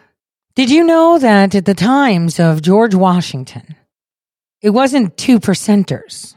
That's a lie. It was 3%. 3% of the colonists were the only ones that stood tall. The 2% that made up the army and the 1% in the unexpected part of the heart of America. That 1% that was not guided by the influence of governors and politicians and bar and restaurant and housing owners, but the 1% that went through word of mouth under all scrutiny. 3% stood. 3%. And it was in October of 1777 that George Washington, exactly October 17th, 1777, a year into this Revolutionary War, that George Washington realized that there was a wind of change. The elites are arrogant. They have destroyed our history by taking away our monuments, our books, our facts. We are in the thick of it right now. And it's extremely easy to destroy President Trump. It is. The fate of this nation should not be sealed with treachery, lies, and complacency. It is to be sealed by that 2 + 1%. Oh.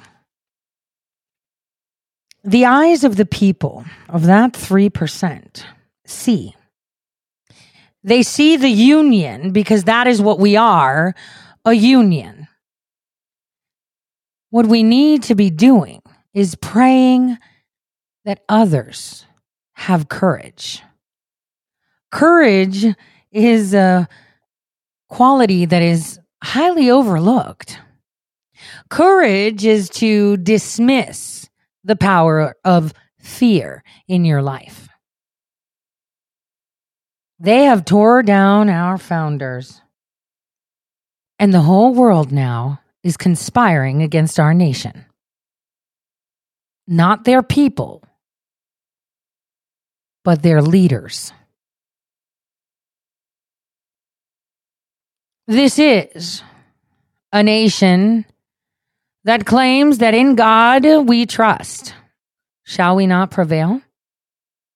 All hope for many is being challenged right now. This republic was destined to fail. This republic, this land we stand on, paid for in blood, is destined to fail. This experiment of freedom that we call the United States of America was destined to fail. As I said, the pain the woman felt when she took that declaration, while the ink was wet, was stained with her tears, as she went to print. Yeah, it was a woman that was the printer.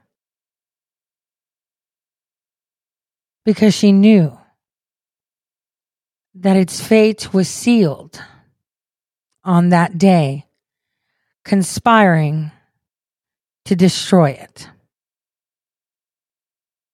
But courage comes in many shapes and forms, and courage and good can outdo any written destiny by man. When that dark cloud hovers over America, in the shades of Western world, Eastern, Far Eastern, Middle Eastern, and African come to smother it, it'll be that light that will break through. And in order to ensure that you dispel darkness, you must first acknowledge its existence. Because The Greek word for confusion means unstable.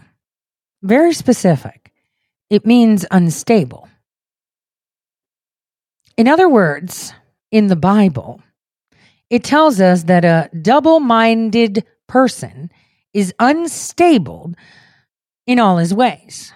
In other words, one who is inconsistent, flips and flops, is unstable in all his ways. The situation is out of order, therefore out of control. But remember, God is a God of order. He has set up these lines. Lines that are violated. Lines of authority that they violate. And once you cross a line, every type of evil spirit can trespass you. And remember, you don't get to choose the brand of evil spirit you want. That be jealousy, that be envy, that be gluttony. You don't get to pick it. It picks you. And when you get out of line with the way God has designed things to work, the devil has a legal right to touch you with any form of evil he wants.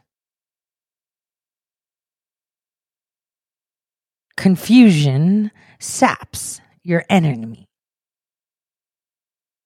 Your creativity is drained.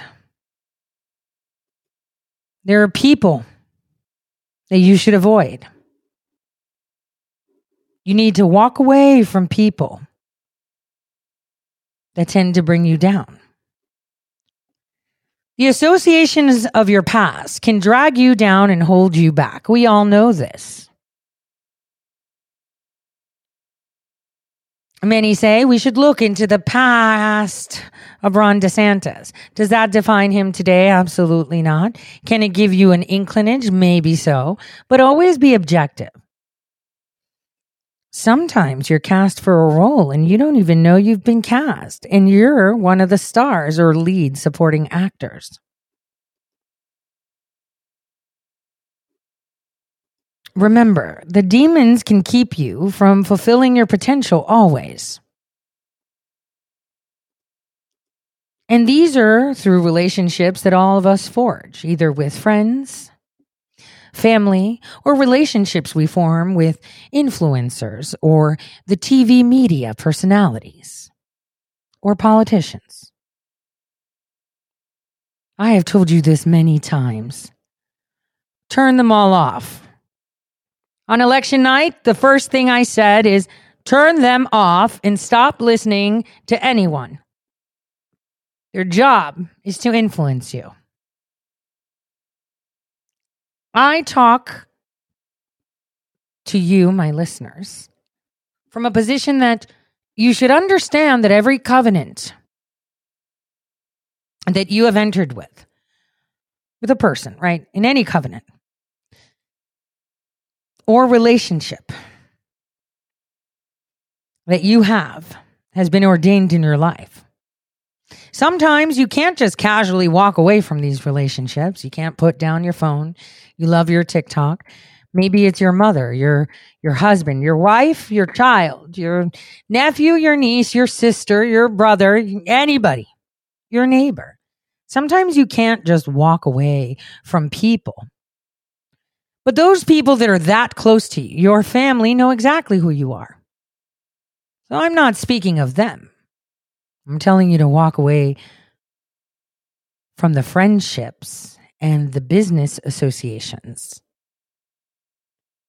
the casual acquaintances, the media empires, the social media buddies that you made, your influencers, and distant relatives who remind you continually of who you used to be or what people think of you or that demean you. They are more important to you, right? Those old opinions of you that they restate were not God's opinions. Remember, Matthew was a tax collector. You know, I should play that clip. Let me find it. To remind you how your past means nothing.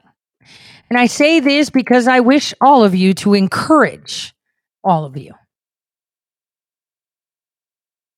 to run. Do not feel afraid. You must run. You must run. We live in the same world. Hold on. Let me share this because you need to see this again so that you can understand. This is one of the most, I believe, important parables that everyone should be adhering to. We live in the same world, Matthew. Next. Besides, what else are you going to do with a mind like yours?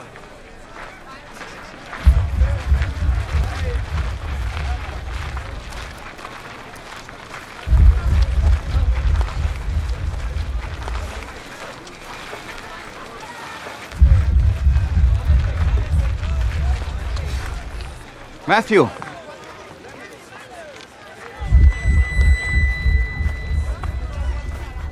Matthew, son of Alphaeus.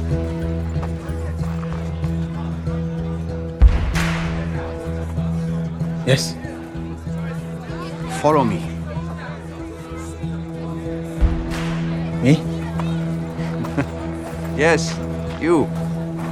Whoa, whoa, whoa, whoa. What are you doing? You want me to join you? Keep moving, street preacher. Do you have any idea what this guy has done? Do you even know him? Yes.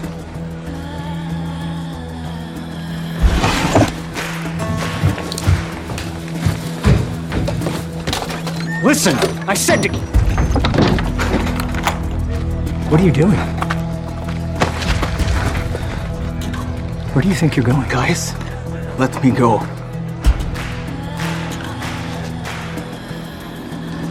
Have you lost your mind? You have money. Quintus protects you.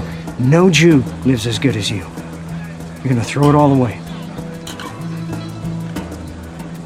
Yes.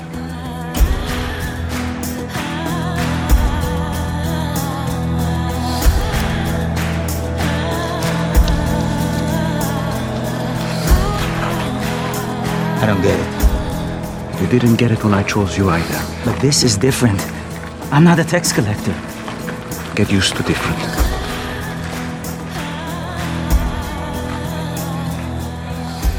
I'm glad we passed by your booth today, Matthew. Yes. Shall we? We have a celebration to prepare for. You will regret this, Matthew. What's the tablet for? I grabbed it without thinking. You can put it back. No, keep it. You may yet find use for it. Where are we going? A dinner party. I'm not welcome at dinner parties. Well, that's not going to be a problem tonight. You're the host. Hey, it's Dallas. I'm the creator of The Chosen, and yes. Do not forget, Chosen Season 3 is starting next week, right? Now, what does that tell you? Like, when we see it, it's like, oh, okay, so Jesus chose the misfits. See, God doesn't see what other people see. He was the deep state, right? He was the henchman for the deep state, right? He caused harm, pain, and anguish to many people, didn't he? But he easily gave up those chains, gave the Roman the keys to his fortunes and his stability, gave him the ring that showed the enslavement. And if you remember, what did the Romans say? You're going to regret this. Right before he was called to take the path of serving man, the Roman told him, with a mind like yours, what else are you to do? Now, I want you guys to understand that in your life. If you can objectively observe yourself, I'm sure many of you will weep. Try it sometimes. Try to objectively observe your life. Objectively. Do not make the excuse for the wrong choice or the right choice. Objectively observe. It's a very hard thing to do. To objectively observe. If you can successfully, objectively observe yourself and weep, then you can see. I think this is one of the most important things or secrets I've ever shared. I was taught that secret at a very young age. I remember being trained to do that.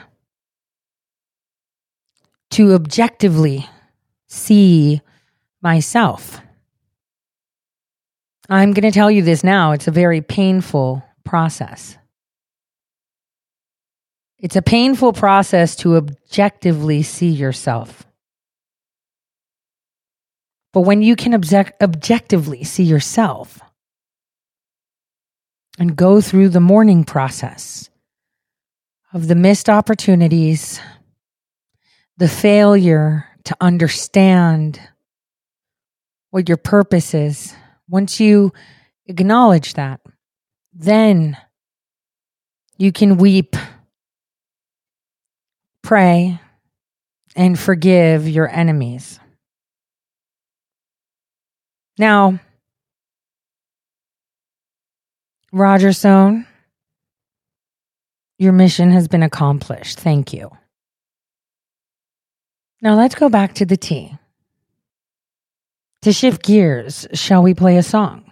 Let's shift gears to finish up the tea time story so that you can find out how this story will end. Give me one moment. There we go. I should share the music video too. I love high res. I should definitely share the video. Common sense, bipartisan bill that is the best chance we've had in years to fix our broken immigration system. It will build on what we've done and continue to strengthen our borders. Defending borders doesn't mean just defending white Americans. Most American border patrol is Mexican. It's evident the president and all those who elected him pretending that they genuine. It's all about the Benjamins. These intelligence agencies hiding all of the skeletons. Kids overdose on fentanyl. If not, they'll find some heroin. Use emotional tactics distracting us from what's... Fantastic artistic work today on Showcase. Fantastic. Now let's get back to the tea. We were talking about 2, 3, 4, 5 operations deployed at once. So I hope you keep track, so we'll stick to mine. Now let's recap.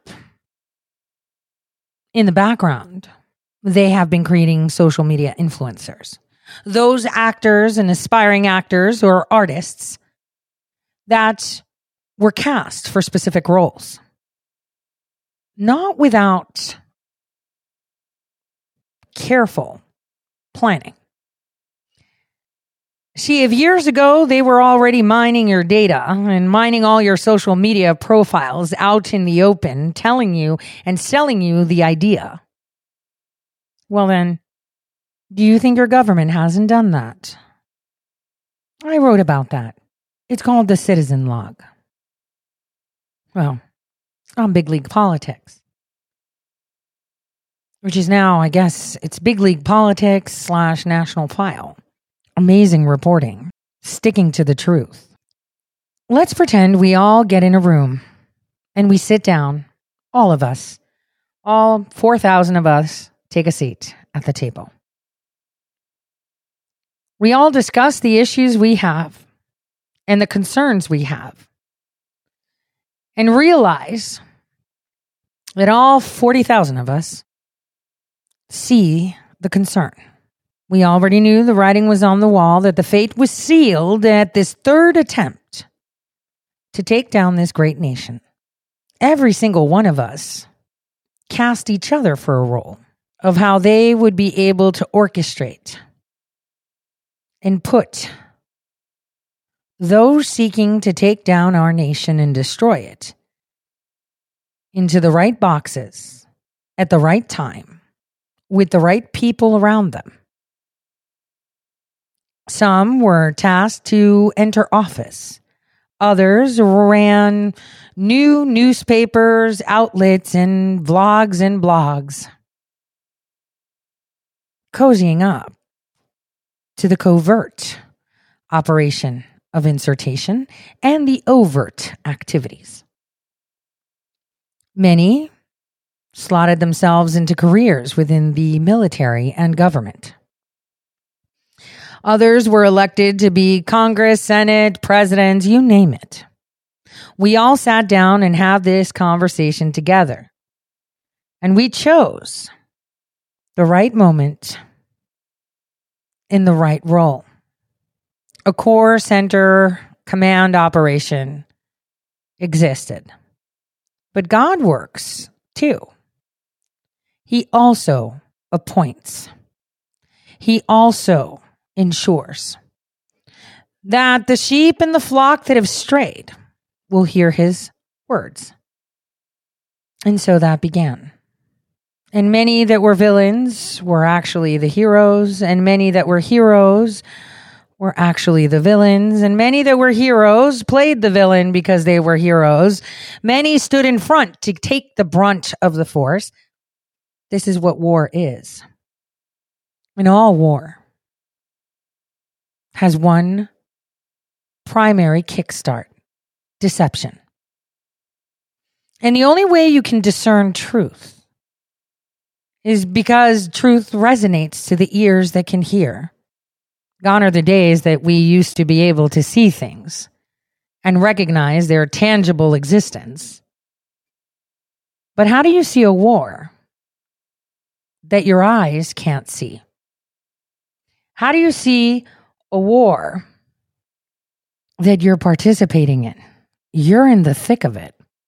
So let's take that 40,000 foot view. In August of 2020, after my friends were released from jail, they were fired from their job. Red State Talk Radio said, oh, you're too Q. You sound like Q a lot. So Paul Preston and I decided that it's best for the radio network that, maybe you take a break for 2 weeks. Remember, it's the same Red State Talk Radio guy, Scott Adams, that knew exactly what was going on with my lawsuit in North Dakota, knew exactly what was happening. And yet he did that. Why? Money. 3 pieces of silver. We'll see how that works out. My SQL was purged by Haley Kennington. Where is she now? She got a house out of it. But where is she now? Millie Weaver and Gavin lost everything. And in the fog of war, they attempted to scurry and deploy things earlier than they should have. And we're in that fog of war. And they're my family. And they struggle. Just as I. It was really hard to conceive that when you're not on a script, you're outcasted by those that you're even trying to save. I know. I remember living in a city where all I did was try to help. Try to support a community that was destroyed, taken advantage of, that was very important to the Chinese too. And that's why it was done. And I wouldn't even be able to go to the supermarket because someone would throw something at me. People I don't know. People that I try to help. Or I'd go to the movie theater with my child and sit down, and people would get up and leave from being around me. This is how evil works. It wants to shame you into submission, hurt you so bad that you don't even want to speak. Demonstrate to you that you are nothing but an ant. But if you remember, one ant alone could fail. Probably, definitely fail. But of a lot of ants together, well, that's a force to be reckoned with.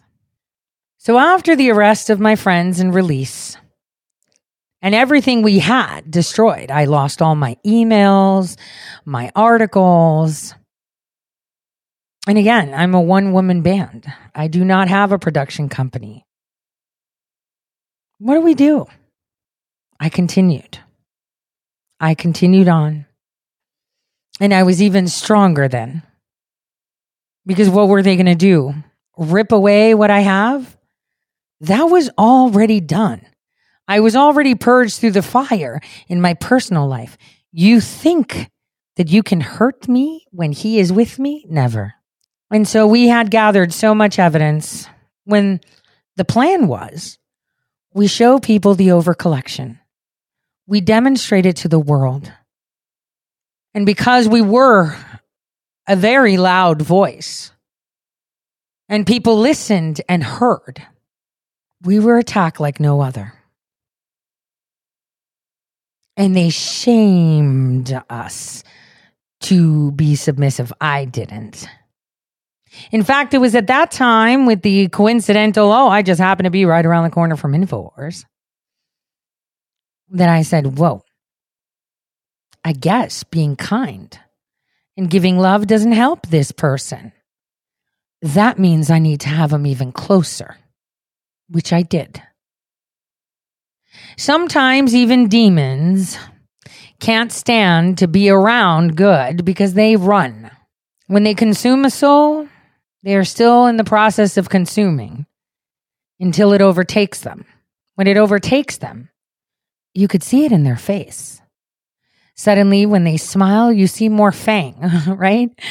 When they smile, they see more evil. When they speak, it's with more hate and detest, self-loathing, and pulling from their past of how important they were and how much they demand your respect. This is across the board. And so the roadblocks and challenges continued.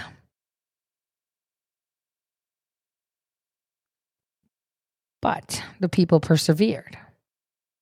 As the election neared, we not only had their plans and blueprints, but we had them on audio, video, and documented. This whole plan. The plan of January 6th. And what's interesting is, as this plan was created and morphed, many people were trying to align it with some information that was being released on alternate boards that was commanded by people who used those tools in the past in the Middle East, et cetera, right? It was hijacked. When you take something that was created for good to create evil, that pings back on you tenfold. And could you imagine being the author of some of that information in watching the very people that you were trying to benefit from that information take it and destroy it? You can't help but have righteous indignation, of course. And then the elections happened. I myself sat and spoke with many. I advised that chasing the ballots was a psychological operation to demoralize the nation, to perpetuate the notion that their voice is being smothered, therefore, wear them out. I mean, if I got in the ring with Mike Tyson, I wouldn't be throwing punches. I'd be running around the ring trying to avoid him and tire him out. Because we're the Mike Tyson. And they're the soy boy beta guy with the tight jeans in the ring. The only thing that person can do is to wear us down. And so as we continued on the path in September and October, the elections hit. What a fantastic opportunity to bring evil to me. I suggested that we bring in the person that was tasked to frame me and silence me and lock my friends away for daring to go against the establishment. And so I did. I kept them close. So close. So very, very close. I thought if I give them enough love, they will come clean now that we have access to tell the people so they can come clean. Give them love. Give them everything they want, to be adored, to be embraced, to have money in their pocket, and not worry about tomorrow, as long as they're doing good today. Oh boy. They got a new car. They were even looking to rent a home. Fabulous clothes, shoes.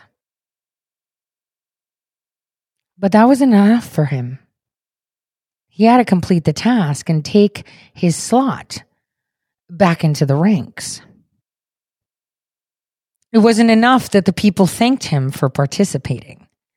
It wasn't enough that he was fighting alongside many to help this great nation. It wasn't enough. And I'll tell you when I knew it definitely wasn't enough. On January 7th. As I walked into the room to sit down with Mayor Rudy Giuliani, and I said, the keystone to all of this is the footage that I grabbed live from Jayden X, which he purged afterwards and re-uploaded. And they all sat there saying, no. How do you know? Who is this? I don't know, but that's the key. Patrick Berge came in and offered his key tam, saying that by creating a new company with PETA servers and creating a public utility company that he can run, and by adjudicating his key tam, we all win. That was not the case. It was all about him. Him. It wasn't about the people. And unfortunately, the next day I had to leave because I had to go to court. Well, my children had to testify.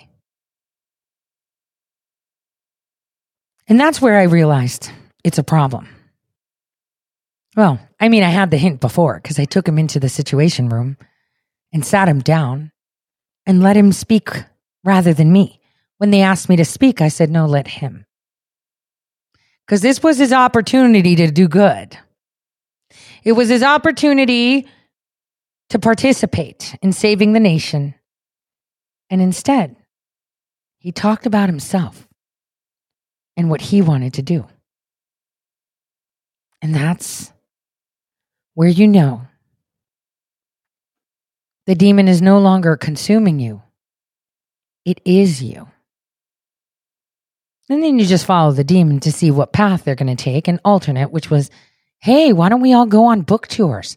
Why don't we all go do this? Why don't we all have shows? Why don't we all do this? Oh, introduce me to this. Introduce me to that. And Roger Stone went to work. Good for him. Sent his,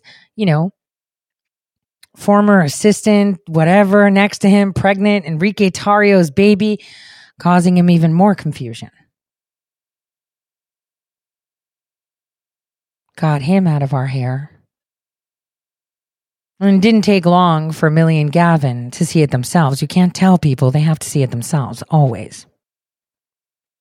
Now, this is just a personal experience. I want you to understand, if it happened in my camp, which is me, right, just my world, imagine how many other people that have been saving America have undergone the same scrutiny and the same type of drama around the world. Not just America, but their nations too. Many. Objectivity is important, and love for the enemy is important. You must love your enemy. You must feel sorry for them. I know many of you observed an issue I had with someone. My campaign was infiltrated. In fact, someone had law enforcement issues, and Leslie Wexner went to work. He tried to have someone suggest to that person to entrap me. But they failed. They failed.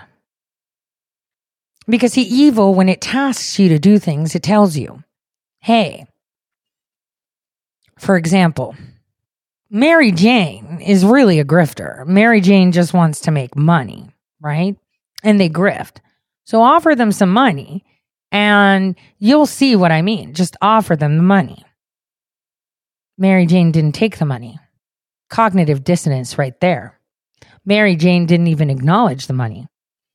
Mary Jane ripped up checks.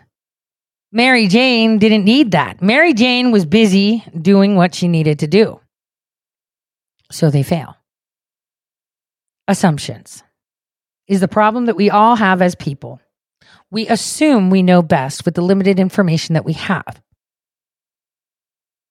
Objectivity is key. And objectivity is very difficult because we're emotional creatures. We think with heart and spirit. And that's the problem and the solution. If you think with heart and spirit, well, if you cross a line, you invite other spirits in and you don't get to choose which one. But if you also think with heart and spirit, you think with great mercy and love. And suddenly that flame of hope and light in the darkness becomes a roaring fire. As you can see, disinformation is very purposeful. Not only does it afford you a cloak of protection, keeping the enemy guessing or from seeing you, but it also creates a smoke that irritates the spirit of those worker bees. That's why kicking the hornet's nest works a lot. See, I kicked the hornet's nest, what was it? I want to say 2019. When Cassandra Fairbanks said something, and I said, you're all feds, man. Jim Hoft, CIA asset. Did you see him embrace Ali Akbar? I hope you guys are paying attention. Are you paying attention? Did you see him thirstily embrace him? Take a step back and be objective. And as you sit back, you can see the patterns yourself and understand it. The truth isn't dramatic, doesn't have fancy lights, usually wears a potato sack. But it is a force to be reckoned with. And O ye of little faith, those that chose fame and glory and positioning, your script is now evident. There's a lot out there about a lot of people. The last rally I went to, I sat behind the president's family. Kash Patel, by the way, was wearing a really wicked jacket. Like, those threads were off the chain. But I also saw people surrounding my president that shouldn't be. That shouldn't be. They're liabilities. They're wise like serpents. But we all know many snakes. I take snakes in all the time. But I have faith. And I'm limp in his hand, and I wish everyone else could too. Have that faith and that strength. Because then you realize that's the biggest anti-venom. Because when they strike, nothing happens to you. Absolutely nothing. Absolutely nothing. This is going to be a hard time for many of us as we struggle to discern what's real and what's not. You should know people by their fruits, what they have accomplished, what they fight for, and what they really stand for. Those that waver in times of adversity, in times of escalated attacks and disinformation, we're never standing still with the full armor of God. All of us have accomplished many things through these past few years. It is because of you that we are not locked down. It is because of you, Pfizer is coming to fruition. It's because of you, the mask mandates are seen for what they were. Priming you for slavery. Yes, kid. They primed you for slavery. The masks were to challenge the rights of parents to their children. The vaccines were to challenge your earthly beliefs to your personal beliefs. They push the boundaries of what you call self-sovereignty. And while many, many, many use the fact that the president of the United States helped push the vaccines as if it's his fault, this is where they ail. He did what he had to do, separating the wheat from the chaff. It is important that people exercise their free will, because only those that have strong will, strong convictions, and faith, and stand firm in what they believe, survive. Therefore, do not blame someone for doing everything that everyone did in the world. And do not tell me that Ron DeSantis didn't do that either, because this is where you lie. You have free will. No one is responsible for you doing something. Because if they are, then you belong to a cult. See, that's the problem. Those that cry, oh, well, he said, well, what if he said jump off a roof? Would you do that? See, that's when you know it's a cult. Those that followed and said, well, you know, I know you said that, but I really like you and you're doing a great job, but I'm not going to listen to that, but I'm supporting you 1,000,000% other than that. That is exactly it. He gave the vaccine because he expected you to make a choice. He gave you the rhinos, but he expected you to make a choice. He expected all of you to have been disenchanted after the 2020 elections. But it was assets that have had infiltrated the Make America Great Again movement, that had rose up above the surface subtly to take control of the narrative and have you chasing ballots and suitcases and numbers and this and that, influencing you in the sense. Rather than you discern that, wait a minute, this is war. This is indeed war. I'm going to sit back and watch this. Why aren't we using any common sense? They're obviously doing it so blatantly. There's got to be something there. No one's that dumb. They literally were on camera with a suitcase. They literally did this. They cut this off. They stopped counting. They broke the law with the mail-in ballots. They. Yet the influencers pacified you with memes and songs. And buy my book. And look at my podcast. And look at me with access to the president and his team. Rather than you be focused on the solution. And anyone that offered a solution, anyone that offered common sense, was cast aside as if they were the problem. They increased the cultish-like behavior in the Q community, right? Because it became a community and it became cultish. Because there were infiltrators there too. You know? That's the way it is. Look above the fog. It's not that hard. Do you know how easy it is? Get up off of your knees and just stand up. And suddenly everything makes sense. It's going to be really wild. Coming soon. Really wild. So wild that Tucker said something pretty sensible yesterday that I enjoyed. Talk about Towing the line, Tuck. Tucker Carlson, tonight, a lot more than half of the entire population of the entire state of Arizona lives in Maricopa County. The cities of Mesa, Tempe, Scottsdale, and largest of all, Phoenix, are all within the county's borders. If you want to win statewide in Arizona, you have to win Maricopa County. Unfortunately, as of tonight, we still don't know who has won Maricopa County, either in the U.S. Senate race there or in the governor's race in Arizona, because officials are not even close to finishing the count.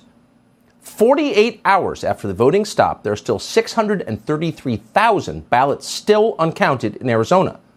More than 400,000 of those are in Maricopa County. You're seeing it on your screen right now.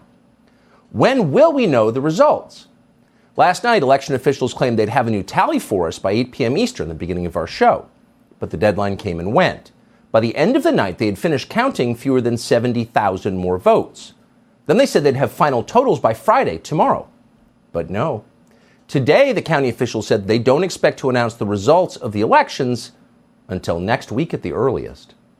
When do you anticipate the votes will be counted in total, those 400,000 plus votes?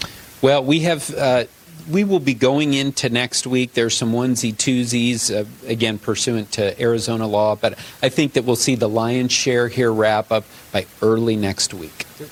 Early next week, can you give me a day? Are we talking Monday? Or we maybe, as long as you won't hold me to it. Can you tell us, Mr. Official, Monday, Mr. Election Official, Tuesday, when we might maybe? learn who won the election? Maybe, as long as you don't hold me to it. That was the chairman of the Maricopa County Supervisors. Notice what you did not hear in that exchange. You did not hear an apology. The guy in charge of election results never said sorry for not providing those results. It's hard to understand this. It's not a resource problem, certainly. The budget of Maricopa County is about $4.5 billion a year. For perspective, the entire Hoover Dam cost $890 million to build. And yes, that is in adjusted dollars. So for the price of 5 Hoover Dams, Maricopa County can't even count the ballots in a single statewide election in a country that claims to care about democracy. They can't even manage to let people vote on Election Day. On Election Day, according to the county, 70 of 223 polling places suffered major problems with voting machines the county paid millions for just recently. And their failure disenfranchised mostly Republican voters who wanted to cast their ballots in person. One poll worker reported that 25% of ballots were being rejected.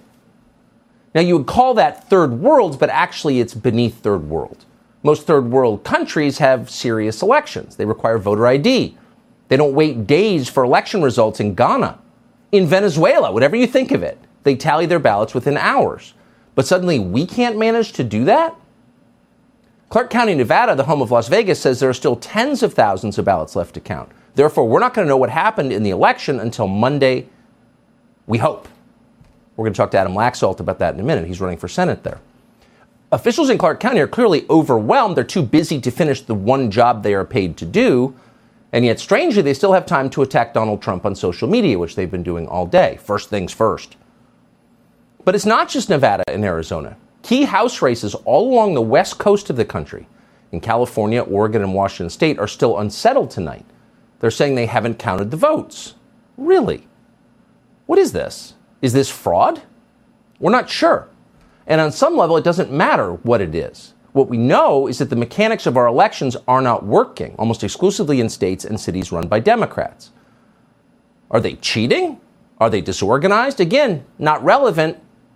The system is obviously out of control. It's flaky. And systems like that cannot be, by definition, reliable. Would you let a Maricopa County elections official fly your aircraft? Probably not. That's a disaster. Democracy is a faith-based system. You have to believe in it in order for it to work. But who could believe in this? So our news media, in case you haven't noticed, has spent the last several years, quote, defending democracy, insert trademark here. So you'd think that democracy defenders would care about the collapse of democracy, but just the opposite. They're telling you it's all completely normal. It's always been this way. If you disagree, you'll be censored on social media, as we found out today. Twitter just slapped a warning label on videos from this show because we reported verifiable facts from election officials about election screw-ups. So it's taking weeks to count the ballots in your democracy, but you're not allowed to notice it. What is this about? Again, we're not sure. And at this stage, there's really no way to know what it's about. So we're not making allegations. But we thought we'd ask, because it'd be interesting to ask, the most obvious question of all and see if we could find the answer. And the question is, who's benefiting from this? And how do you know? Well, you look backwards. So in cases where there was chaos and delays in vote counting over the past several election cycles, what percentage of the ultimate winners turned out to be Democrats? Now, in a fair system, you would think the proportion would land somewhere around 50%, a coin toss. But we checked. Oh, and that's not the case. In 13 recent races we looked at where election delays were well publicized, 10 of them ultimately went to the Democrat. 10 out of 13, 77%. That's not a coin toss. That's a very high average. Take, for example, the 2018 election in Orange County, California. Republican congressional candidates in 3 of the 4 Republican-held districts in Orange County had huge leads on Election Day. But in the weeks following the election, those leads disappeared. They evaporated. In the end, Democrats flipped each of those seats in Orange County, which not that long ago was a very conservative area, and in some places still is. So how did that happen?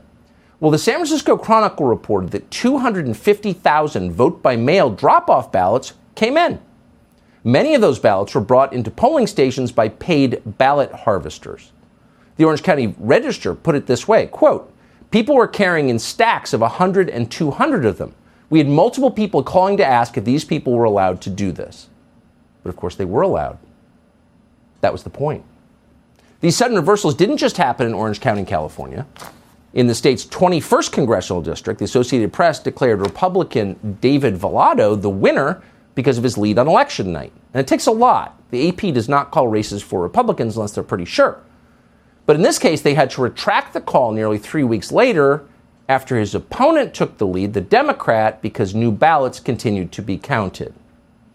That same year, again in Nevada, one local paper documented the lengthy problems in vote counting on election night, and of course the inevitable result, which you can guess by this point. And we're quoting, "After a long evening of tortuous delay following a historic midterm election turnout, the results were finally in, and the blue wave promised by Nevada Democrats became a definitive reality." It was the same story that year in places like Detroit and again, Arizona. It took days for all the votes to be counted in the state of Arizona, and ultimately, you will not be shocked to learn, Republican Martha McSally narrowly lost her race for the Senate. So here you have lengthy delays in vote counting followed by good news for Democrats. It's happened all over the country. In 2020, 6 weeks to declare a winner in the Democratic Party's congressional primary for 2 districts in the state of New York. In other words, one operation within another operation within another operation within another operation. Encouragement is giving courage and strength to others. I hope you have the courage and you disseminate it to others. For this is a very intimidating task that the American people are being tasked with. We must cast a bigger vision for why their obedience matters for good and truth and love. We must affirm that their obedience to God and truth counts in eternity.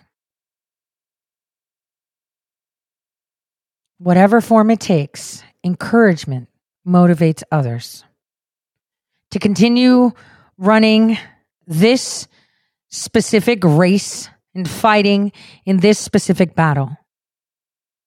I want you to think of the operations as layers.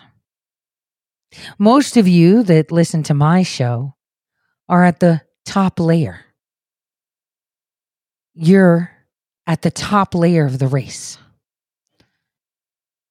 to be able to see the truth and understand what is going on. But there are many fellow citizens that we have that are buried under layers of operations. Many that come out of the 7th circle in this layer. And as they try to break through the 6th layer, they fail because they lack encouragement. Many that break through the third layer, but fail to come to the second and even the top one because of lack of encouragement and understanding within themselves. They cannot be objective. They start to see it more as a cultish behavior as opposed to separating themselves from mass hysteria. They bring you to God, those that encourage you in your weakness. And this is where you question it all. Behold, some men were bringing on a bed a man who was paralyzed, and they were seeking to bring him in and lay him before Jesus, but finding no way to bring him in because of the crowd. They went up on the roof, and they let him down with his bed through the tiles into the midst before Jesus. It was Luke 5:18-19. It's important to find encouragement. Walking through life in a God-belittling world with flesh of flesh, not spirit, sin-ridden flesh. All of it. You must be understanding that you're against a hell-bent enemy. And alone, it's hard. It's very, very hard.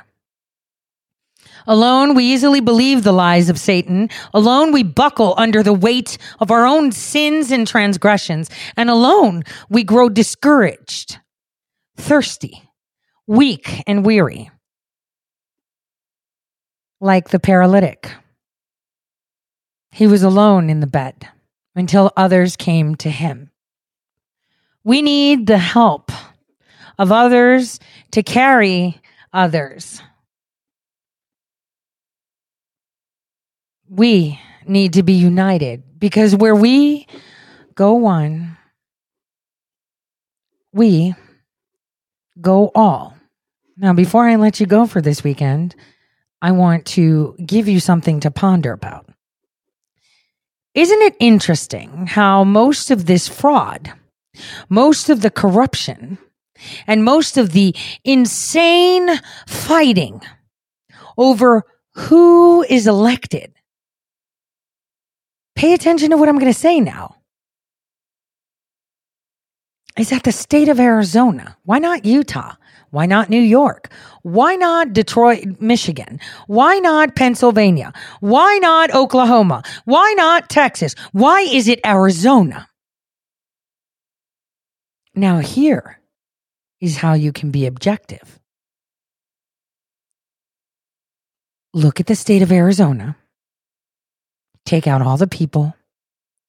Take out all the politicians. And look at the state naked. What secrets does Arizona hold? Why is it that there's such a strong dominance in that specific area? Well, many will say, well, it's a border state. We have tons of other border states. Think, what secrets, what importance does the state of Arizona have that the systemic, hungry power and control comes from a state that has no water, is dependent on other states for water? It literally recycles water, so it's not natural resources. There's something else. While many will be like, oh, it's trafficking. Really? Texas has larger borders. That's worse. Remember, Beto owns a chunk of borderland with trains.